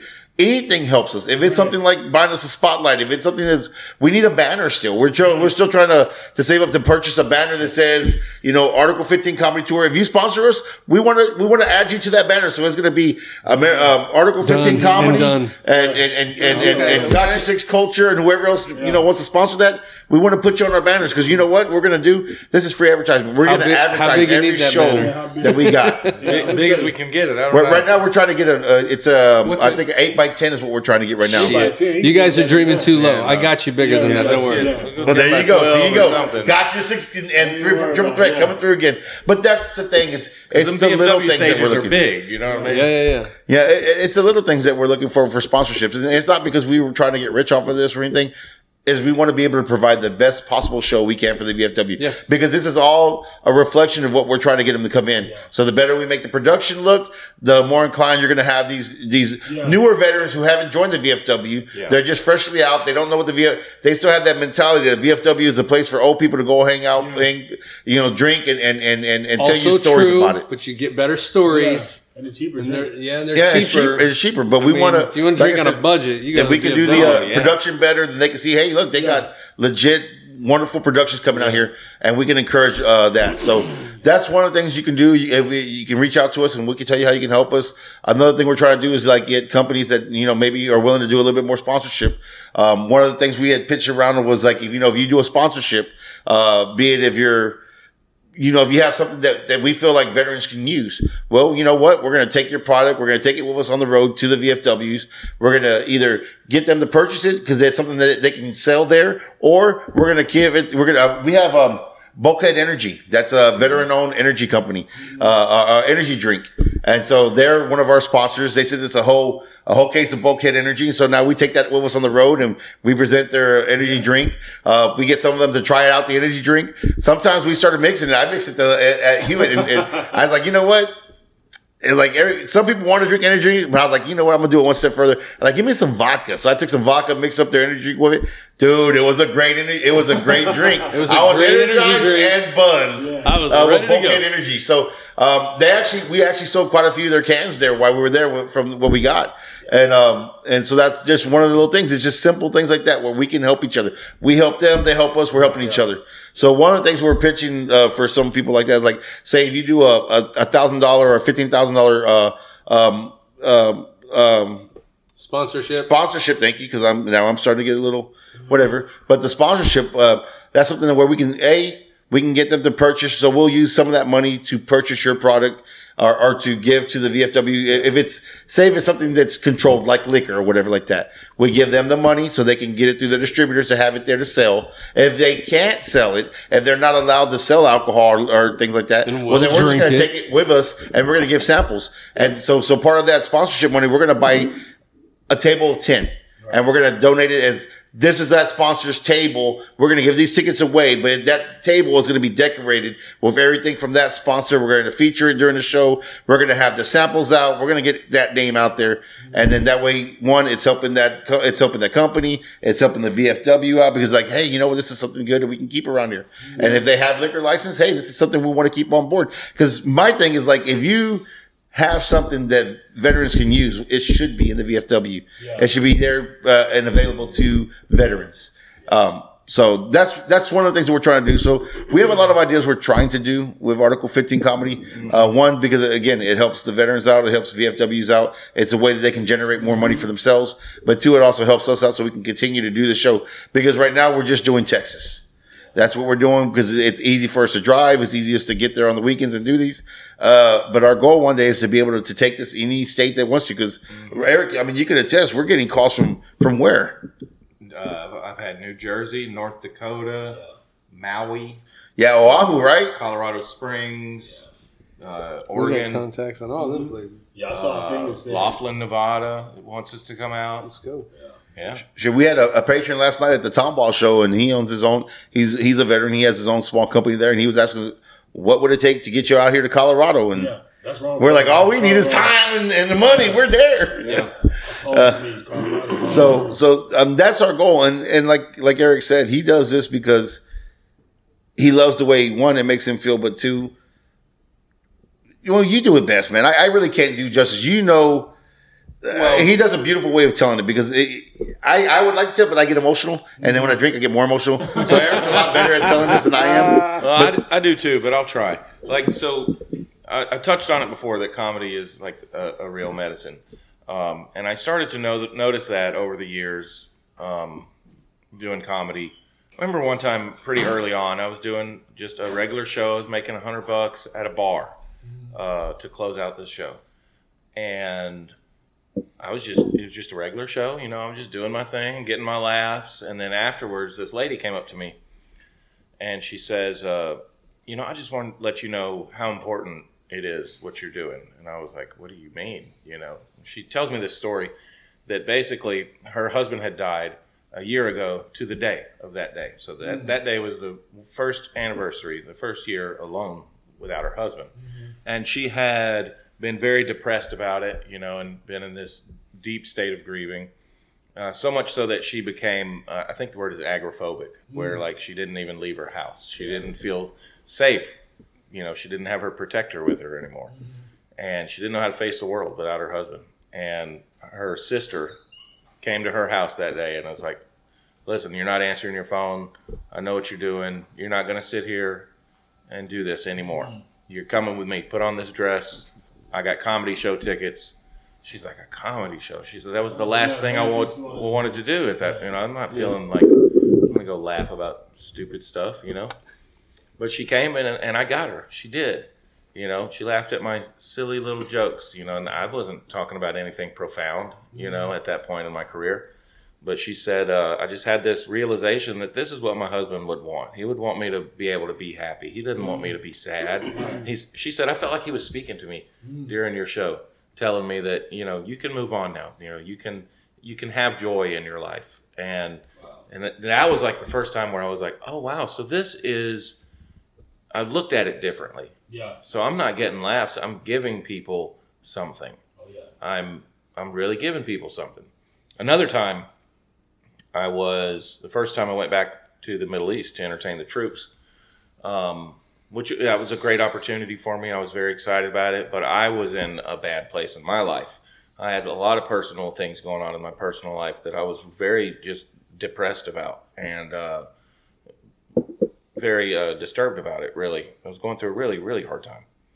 And I was sitting in a hotel in Kuwait, and I was, checking my messages on my phone, and I got a Facebook message from a guy I'd never even heard of. Friend request, and, this guy approved this message, or is he a scammer? So I'm looking at it. He's like, hey, man, I'm a Marine Corps. I'm a Marine. And he says, oh, yeah, it was 10 November, the Marine Corps birthday, November 10th. He said, for Marine Corps birthday, I was here at my house all by myself. I'm a combat veteran, I've dealt with a lot of stuff. He's like, and I had made up my mind about a month ago that I was going to end it. And I was going to do it on Marine Corps birthday. And I had everything in place, gun on the coffee table, had written my letters, and I was going around turning everything off in my house. And he said one of the last things I had going was my laptop was going. I had it on Pandora on a Marine Corps ball station. So it was playing Marine Corps music and this and that. And for some reason it played my comedy album, High and Tight. It's like, this guy's a Marine, who played this too. And it was that bit about me having a boner in boot camp that caught him off guard and made him laugh. And he said when I laughed, he looked at his laugh like it wasn't his. He was like, what was that? Because he hadn't felt any sort of joy in a long time. He hadn't laughed in a long time. And he said, man, you just explained like what being a Marine really is. It's not really all the bad stuff that happened and all of the people that I lost and the brothers that I lost. And it's not everything that happened on the combat field. You know, it's all the stuff in between too. It's all the stories that you make. And he's like, I just want to let you know, I put the gun down and your comedy saved my life. Wow. Wow, that's amazing, dude. And Awesome. I wrote him back. We've been best friends. His name's Mark Rockwood. He's living up in Maine right now. We check in on each other. We have each other six. You know, we do buddy checks on each other. Wow, dude, that's awesome. I let him know at the same time where my comedy took him out of a dark place, his reaction to it and letting me know took me out of my dark place. Right. You know, and that was another time where I just realized, like, okay, there's really something to this, man. Comedy can help people. Yeah. I say it all the time. The two most important days that you have are the days that you're born and the day that you realize why. Right? Yep. When you realize why it is that you exist, it's just as important as the day that you got here. And I saw something on the wall taking my child to school, and I wrote it down because I have to live by it. It says every better way needs a place to begin, right? So when you think about it, when people are down in their dump or things aren't going well, the only better way that you have is a place to begin it, right? So you have to just believe that, okay, I'm tired of this way, I'm gonna do it another way. Mm-hmm. But a lot of people get so down that they don't even see a better way. It's not that they don't want to see a way at all, right? But if we can just, and that's one of the things that we always put on our podcast is just try to get people to know that your best self, you need to wake up to see your best self. Right. You got to give that chance you got to give that chance. You give yourself a chance to see your best self because I tell you, like just like you have explained and even you, when I went through my second divorce, man, and I got these kids and, you know, money was going all out, nothing was coming in. And it's like, man, I know my kids are coming in the next weekend and I just got paid for the military, but 90% of that went to her and them. Mm-hmm. And, you know what I'm saying? So I get paid and have $27 from one pay period to the next. And here I am, the chief in khakis, going to work every day. The only person I have to talk to is this guy sometimes. It's like, shit, I don't want to go to somebody and be like, hey, bro, I ain't got nothing to eat. You know, I don't, you know. And another crazy thing is I had met a guy, good friend Greg. He was at the comedy show last night with us. We're tight. I had no place to go, man. I went into work one day. My CO told me, hey, man, your wife said, you know, you can't go home. She said she's afraid for this. She knew she was in the military too, so she knew what to do. I had nowhere to go in one day. I went for one day, man. I got this big old house in Pearland to where I have nowhere to go. And what do I do? And I had a guy that was in the military, my brother Greg. He was like, hey, man, I didn't even know him for like 2 weeks. He hadn't even been there. He hadn't even been there for 2 weeks. He said, hey, man, I just got a house, man. It's just me. You're welcome to come here, man, and stay at my house, man. I got an air mattress for. I said, bro, I can't do it. You just moved in. He took me in, man. You know what I mean? Just that. And we've been tight like this since. But, you know, I tell my wife, man, I remember sitting on my couch, same thing, gun on the side of me. And I was thinking to myself, like, man, I've done everything I can do. What's the point, right? What's the point of going up, getting to here, and then now you're just in this dark place where I got to put on this mask every day to go to work to make people think that I'm okay. Right. But I'm not okay. And I don't think anybody's going to understand that I'm not okay. So, you know, but my wife called me that day on the phone. She just called me to check on me. And just that point of time changed everything. So, you know, every better way needs a place to begin. And you just have to believe that if you can just say in your mind that, you know what, tomorrow, things is all jacked up today. But you know what, tomorrow, this is what I'm going to do. As long as you can even say that word tomorrow, or in about 10 minutes, I'm about to go do this. You know what I mean? You just have to try to keep that level to where you can just get people to think that, hey, I know it sucks. It sucks.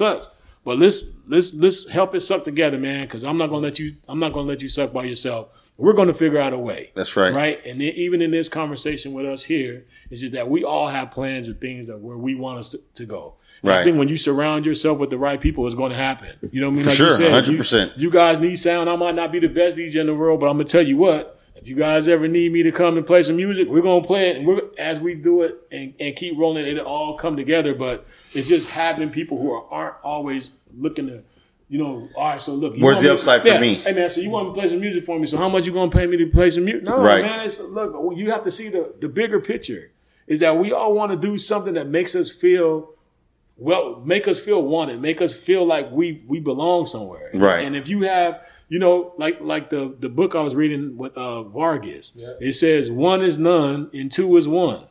That resonated with me, because if you have 1 of anything, as soon as it's messed up, you have none. Right. So you pack extra, right? So one of us couldn't do this podcast by ourselves, right? So 1 is none, 2 is 1, and the numbers just add up from that, So that's a big thing, but that's powerful. Like you said, you would think that comedy is not as healing as it is, but it is. You know what I mean? Even it is 100%. Yeah, to come and laugh. And you last night when you were up there, man, these ladies behind us, they were dying laughing back there, and I'm looking because normally I'm the loudest one. I know you probably can hear me laughing, and I don't give a damn. That's great, bro. Yeah, but man, we're in there dying laughing, but these ladies are in the back and they're. But I know that's what they needed. You know what I mean? Right. Just to have that. And when you hear people laughing, it's hard to be upset when you hear somebody laughing that loud. So it was great, man. So I'll just tell you, keep doing what you're doing, man. Because like you said, it's powerful. Thank you. Yeah. Thank you. Yeah, I mean, I have a vision for this tour, what I think it might be, or what I think it could be, or what I want it to be. Mm-hmm. But really, I'm open-minded. Yeah. I think if we just all keep doing the right thing for the right reasons, then the right thing will happen. Right. The right thing will work itself out. Yeah. He has a vision for the tour, and as we found out going through this tour so far, we have our vision, and then we have what it's starting to morph into. Right. And I think in some cases, I'm only speaking for myself, because when Erik first, he reached out to me, hey, Mike, you want to do this tour with me? I obviously said right off the bat, hell yeah. No asking about what's it going to pay me, or what's it going to give me? What am I going to get out of it? Erik asked me, I'm like, let's do this, brother. I'm down for it. Yeah. But I think even in that short period of time that we've been doing this, I think this has morphed into something different than, because we had an idea of where we wanted this to go. And then, and slowly and surely we've got to the point, you know what? Fuck that. Let's go with this direction. This works better for us. And so where we were going, or where we initially anticipated going, just didn't seem like a right direction for us. So we've morphed, and it's changed over this period of time. And I feel like we're getting better at it, and we're learning more from it. And I think we're having more fun along the route of doing it our way, I think. Yeah, absolutely. I think so. So yeah, it's 100% true. But like, laughter is healing. It's been proven laughter is healing. I think the thing with laughter and with comedy shows in general is you get a group of people together, and you don't know what everybody's going through. Mm-hmm. But for that brief moment when that comedian's up there and he's telling his stories and he's telling his jokes and people are laughing, you start realizing, hey, I'm not the only one in this world that's fucked up. They're all kind of fucked up. I'm not alone no longer. And then I think it's that realization that I'm not alone that allows you that potential to be like, I'm going to be okay.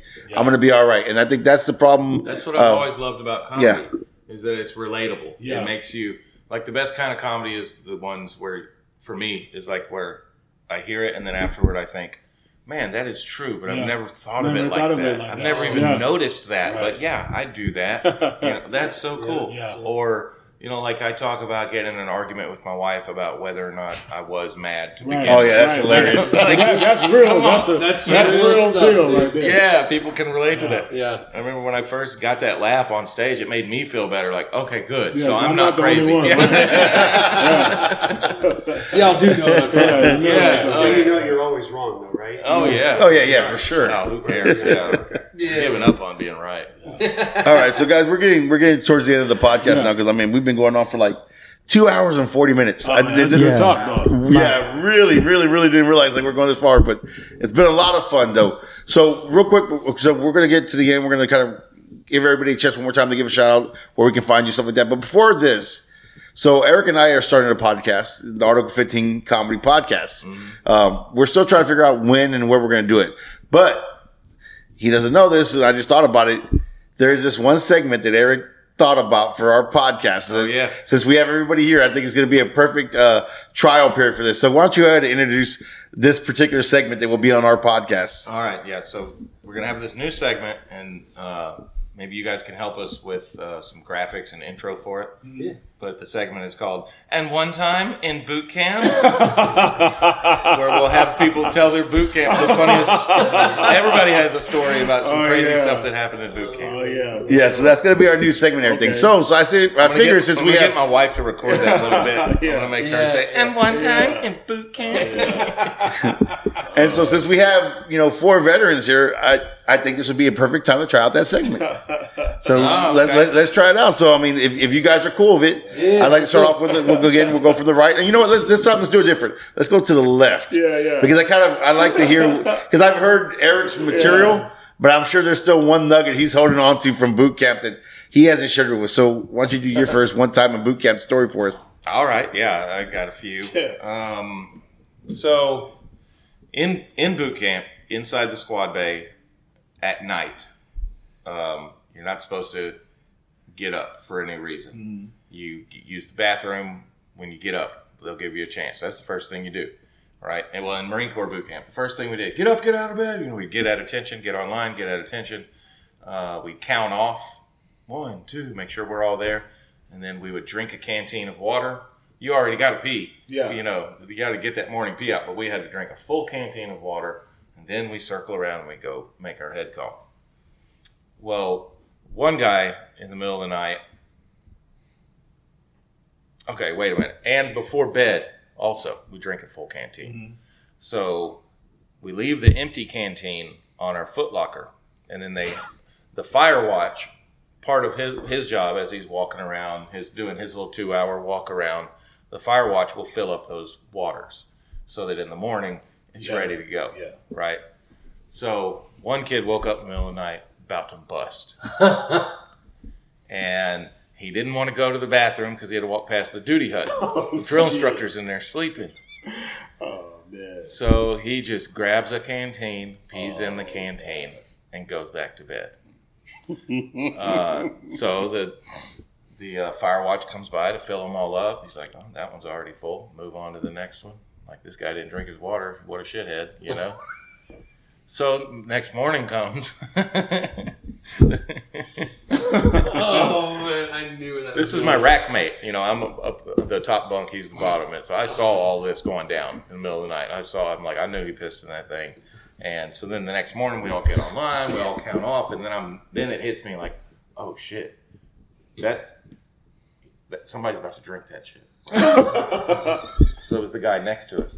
So we had to hold up your canteen, everybody hydrate. Everybody's chugging, and this guy's just like, he smelled it. He's like, mm-mm. He already knows. The drill instructor's like, Barnhart, why the hell aren't you drinking your water? Drink it right now. And he's like, he tries. And he's like, oh, this recruit can't. And he's like, why not? He's like, someone urinated in this recruit's canteen, sir. Oh, man. We didn't even get breakfast that day. We were playing games. They destroyed us until they figured out that story. Oh my God. Yeah. That's crazy. That's actually awesome. Yeah. Shit. All right, let's go over here to Matt now. How about you, Matt? You got a good one for us? I think all the good boot camp stories involve urinating at some point, right? So we had a guy in boot camp that was from LA, big dude. Everybody's afraid of him. Same kind of deal, but he was a sleepwalker. Mm-hmm. So nobody you don't know until you're there, right? Yeah. All of a sudden you hear people moving around. You're looking around and people are just walking around the bay. Well, this guy was sleepwalking, and they caught him the first couple nights put him back in the bed. And we got to figure it out, right? Well, I don't know what it was, but that night, I don't know, he got up with a purpose, sleepwalking, and he walked to the back of the ship, is what we called it, the ship, and just walked over next to a rack, unzipped it, and just started going. And then you heard this dude, what the fuck? It was so, and he was just finished, zipped up, went back, and they were like, what is wrong with you? He's like, what'd I do? Sleepwalking. He's like, what? I didn't do nothing.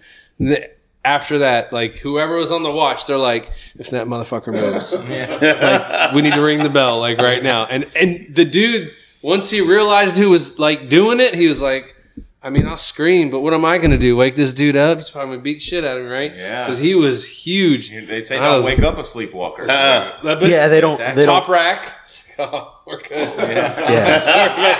You know? Right. It was Unless he horrible. pinches it and builds up some pressure. And It's like a fountain, but I mean, that had to be pretty, distinct situation there. At that point, it's almost intentional. Yeah, just walking around, you could hear shuffling. And all of a sudden, you heard screaming, and people look down, and they're like, "Oh my god, that he's getting pissed!" It was so bad, That's fucked up. so bad. Yeah, I had a guy on the boat. I'll just tell a similar story real quick. So I was on the USS Bonhomme Richard for a long time, or for a Westpac, and we How stopped long though? How long? 6 months. Damn, you got 6 months more sea time than I do in 22 and a half years in there. Oh, really? Good job. I got a little more than that, too. On a couple other boats. Damn.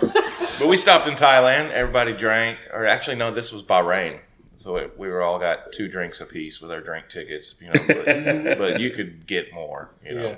This guy had a whole bunch of Long Islands, and he was wasted. We were back in the berthing on the ship, and I'm in the top bunk. They're 3 high in the berthing, And I feel his elbows hit me, and he's just, I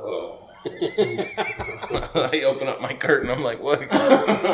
Quinones, what are you doing? And he's just got this look. He's like, I got to use the bathroom. And I'm like, well, then go. He's like, okay. And he just, he pulls down his pants and squats and lays a man-sized turd on the floor. As soon as it was out in the open, you could smell it everywhere. Oh, God.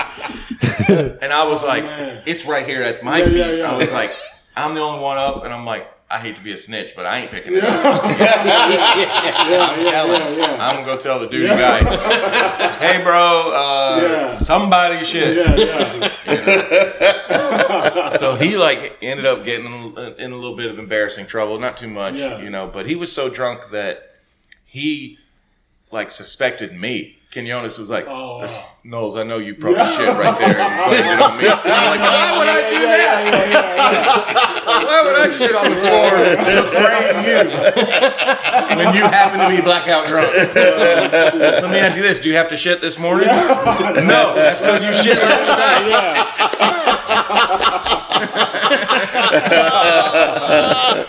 Oh, that's fucked up, dude. My one time in boot camp is not have anything to do with a piece of shit, but it's pretty Wonderful. good. Okay, good. Yeah, so I have to lead up to the one time. So when we used to go eat chow, we had to go 2 lines, right? But they say in the Navy, nut to butt when you get in the line. So that means you had to nudge up real close, right? So they're like, come on, scooch it in, nut to butt. I was in the 900 division, so we had girls and guys in our division. Okay. So I was like, okay, all right, this nut to butt thing. So I figured it out. So I had the girl in boot camp. Her name was, I probably shouldn't say her name, but I'll say her last name was Tampon. She was Samoan. Pretty, but she was short. Not midget short, but short. So every time in chow, when they say nudge up, nut the butt, because of where she was the shortest one in her line, and I was the tallest in the next line. So we always lined up close to each other. So every time we go to chow, I would nudge up extra close to her, but try to make it to be like, I'm sorry, I didn't mean, you know what I mean? Yeah. No, I didn't mean it. I'm just doing what I told. So she kind of looked back like whatever. But one time in boot camp, we did the nut to butt thing, and I up on her, and she kind of gave it back just a little bit, and I was like, oh, whoa. So now, so she's like my girlfriend now. Every day, it got to a point where she was waiting, she waited for me right there, and it's kind of like we had clothes on sex every day at dinner time. So my one time in boot camp was that one time when I got extra close and she threw it back, and I knew we were together at that point. So every time at lunch, it was we were right there, and it was crazy because when we graduation, she came looking for me in the hotel. She was looking for me because it's all I knew at this point we were together at this point. Yeah, subconsciously we were together. But when she saw me in the hotel, I was already in the bed with somebody else. So she was heartbroken and kind of messed her up. But sorry, Miss Tampon. So yeah, she was a little bit slow. Right, she should have been quick with that. But that one time in boot camp when she gave it back to me, I'll never forget that.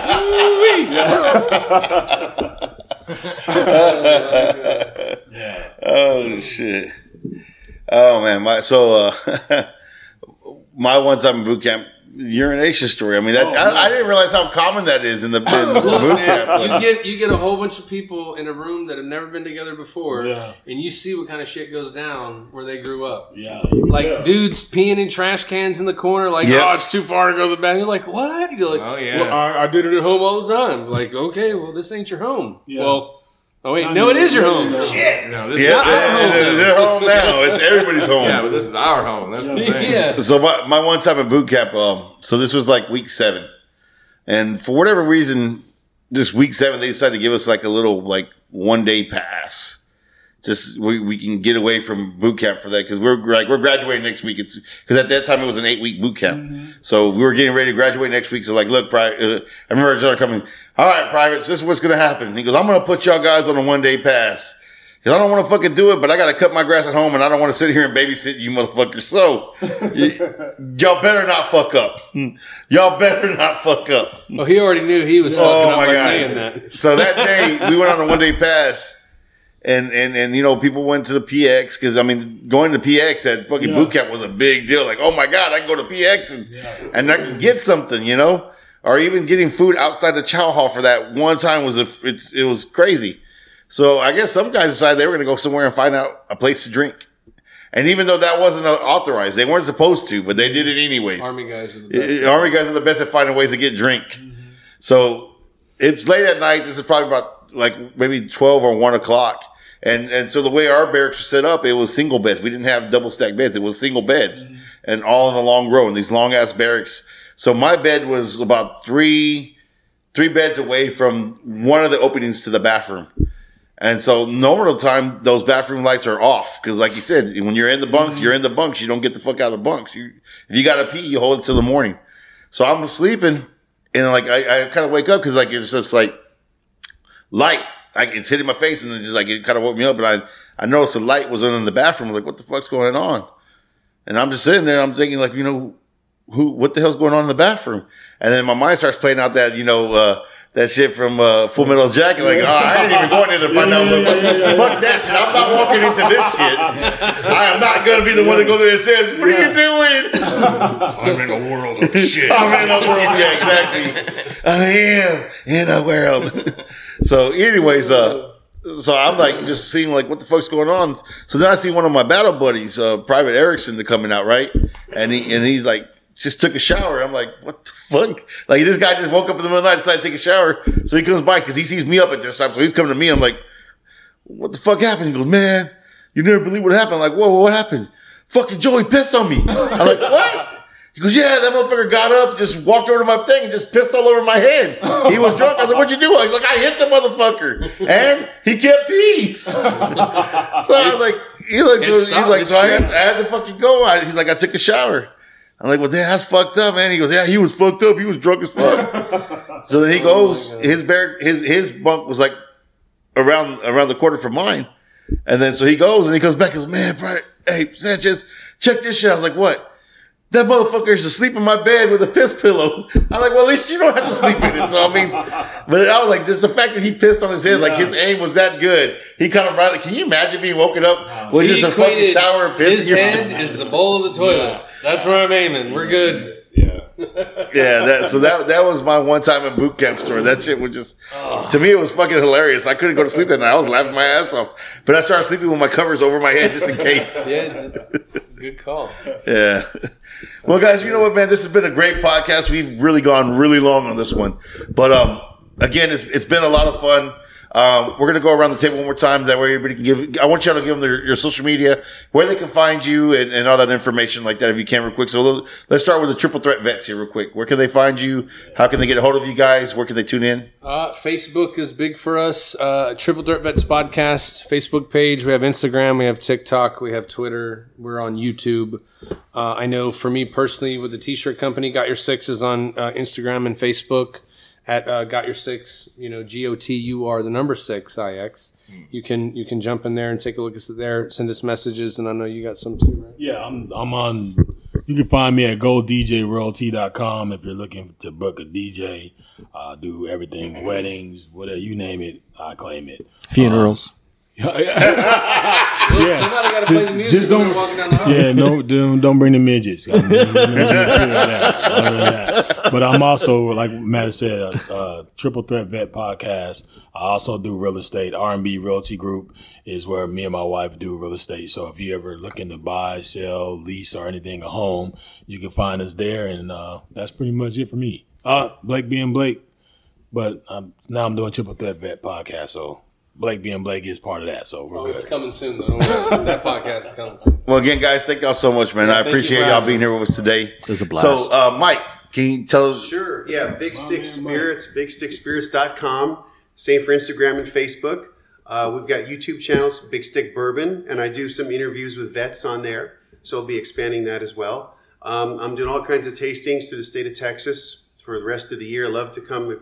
If you're in a store somewhere, come look me up. I'll autograph a bottle for you. Yeah. In the meantime, thank you so much for having me here. God bless you all. We love you. Continue. We're going to support vets, and anything I can do to help you, I got your 6-2. Thank you for We the appreciate you product. so much, Mike, Yeah, man. thank You you, awesome. Thank you for this bourbon. Yes. Great bourbon, great bourbon. Fantastic. All right. stuff. And Eric Knowles. How Eric can we find you, Knowles. brother? Eric with the K. Hard cake. Hard cake, Eric. Hard cake. All right, so here lately, I've been just trying to point people to the website article15comedy.com.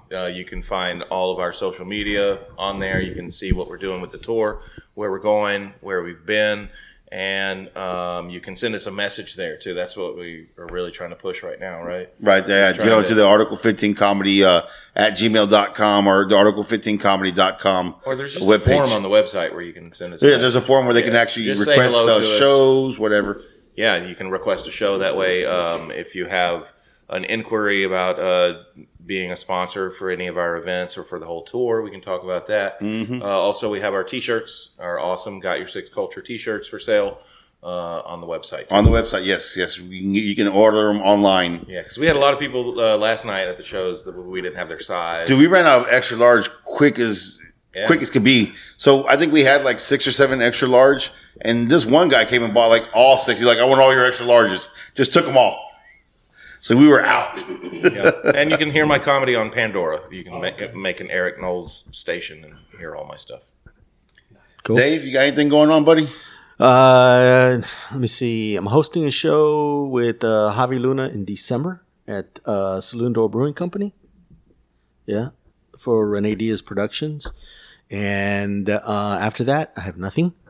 Holidays and the family. And you can find me on Instagram at Dave_jokes. Same thing with TikTok. And I have a Facebook page, just David Nunez. Awesome. And of course, you can always find me at, now you can find me various places, actually, to be honest with you. I'm obviously on the tour at the Article 15 Comedy Tour with Erik Knowles, so you can find us both at article15comedy.com. You can find us on Facebook, Instagram, TikTok. I believe we got a TikTok now too. Yep. That's really the big thing. And then of course, you can continue to support us, listening in, reach out to us here at, Spill My Bourbon podcast. This is our mainstay here for us. It's Smell My Bourbon. So again, guys, thank y'all so very much for coming out, man. Until next time, world. Peace. Later. Yeah.